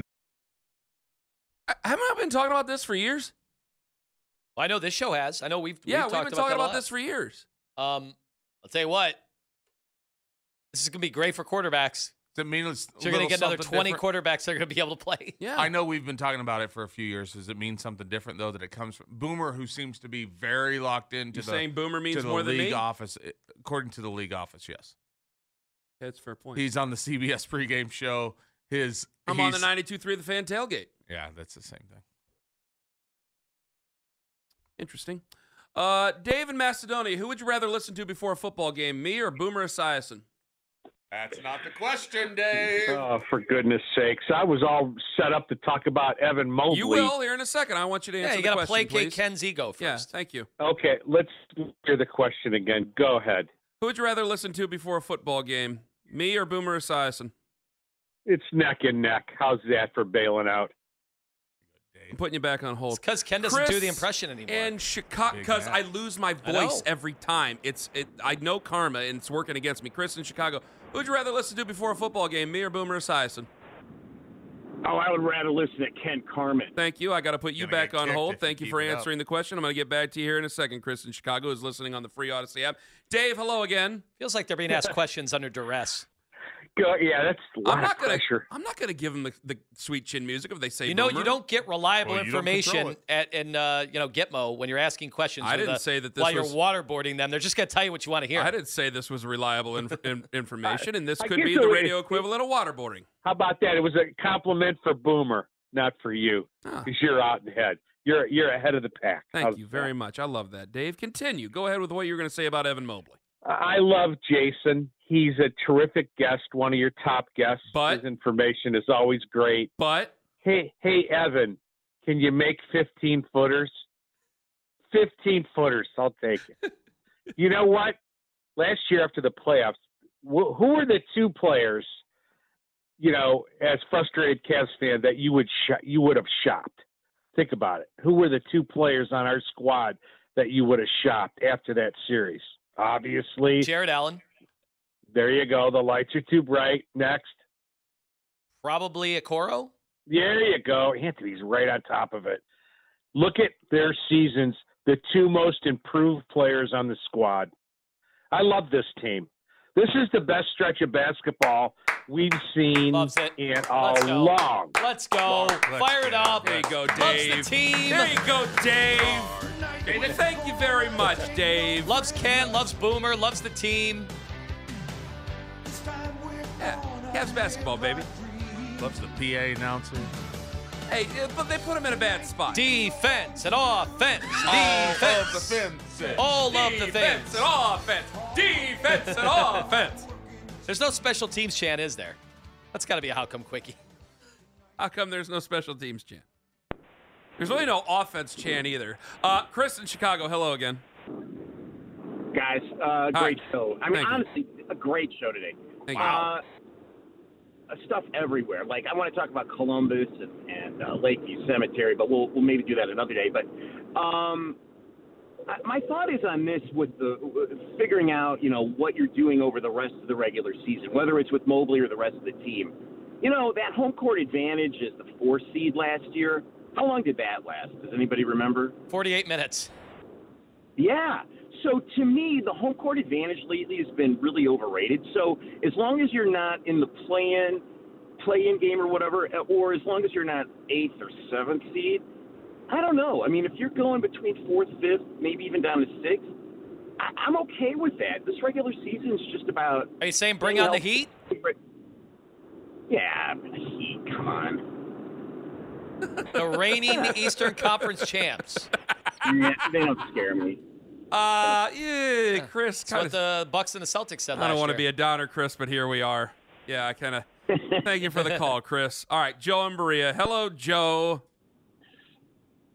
Rather listen to Lockin' For. There we go. Let's go. We're getting into Play it. the Lockin' For a song. Tonight we're gonna tell you dirt. I don't have anything. I don't have a good song for Lockin' For. I don't know what it would be. What happened? Lockin' For went dry. He had so many great stories. He stopped being an insider. Why He's would but you a stop? simple radio show host So in Baltimore. now he should market himself as an That's what- outsider. You guys sit there. It's an amazing thing. You I'm an bitch outsider and, now. Bitch and moan about old Kenny Carmen being a little bit negative about the Cavs, even though I'm not. I just didn't want to flip the switch yesterday. Yeah, listen to Jason. Yeah, that's what they get in Baltimore. You have anything else to add to that? Let's go. Darius Garland. Let's go. You didn't listen to a damn word I said. Let's go. You didn't listen to a word I DG said. making his back return. tonight. Mitch, did that add to the show? I would say yes, but I didn't get a ruling from you guys. I Yes, didn't ask it you. added to the show, but again, similarly with yesterday, we could do a whole hour on 18 games and the implications. Well, why don't you? So what don't want happens, to. Ken? What happens? You saw the injuries this year and last year, not just quarterbacks, but all the way around. Do you think in the CBA, the Players Association would try to limit the minutes, meaning you only have a bank of this many minutes or plays that you could play in so that you keep the roster full of talent, more reserves? I don't know. I haven't been paying attention to you for the last 15 seconds. And to make sure that guys don't get injured with the frequency. The more they play, the more that the less seasons they're going to be able to play. Turn his mic off. Does that make sense? No. Are we finished? Yeah. Listen to the emerging podcast scene presented by Extend Technologies. I'm not lying to you guys. This is hand-to-God truth. Another prominent radio show host in this country said that he listened to it. He said it was the most thorough basketball breakdown he's listened to all year. That's not just like 2024 and some stupid January joke. All basketball season, he said, was the most thorough basketball breakdown he's ever listened to. Find out. 923thefan.com, on the free Odyssey app, the emerging podcast scene. Have a great day, everybody. Hey. Sounds good. They're very mysterious creatures.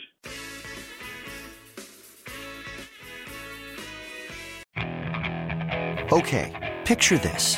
It's Friday afternoon when a thought hits you.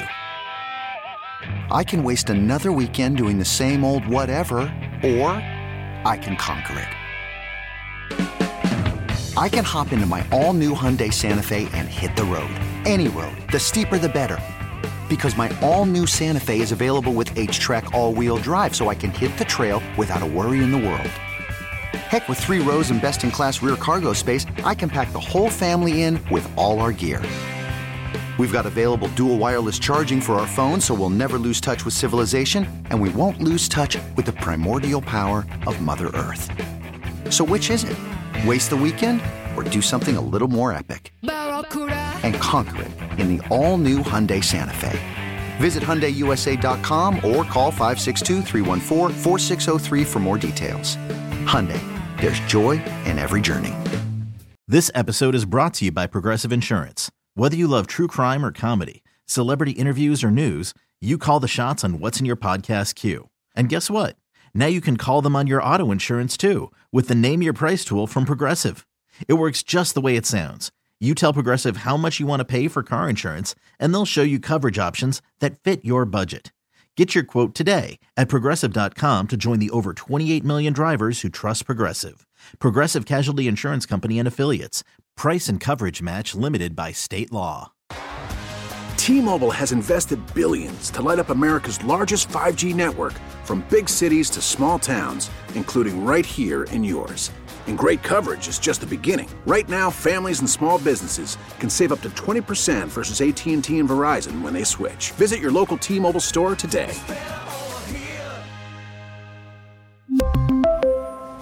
Plan savings with 3 lines of T-Mobile Essentials versus comparable available plans. Plan features and taxes and fees may vary.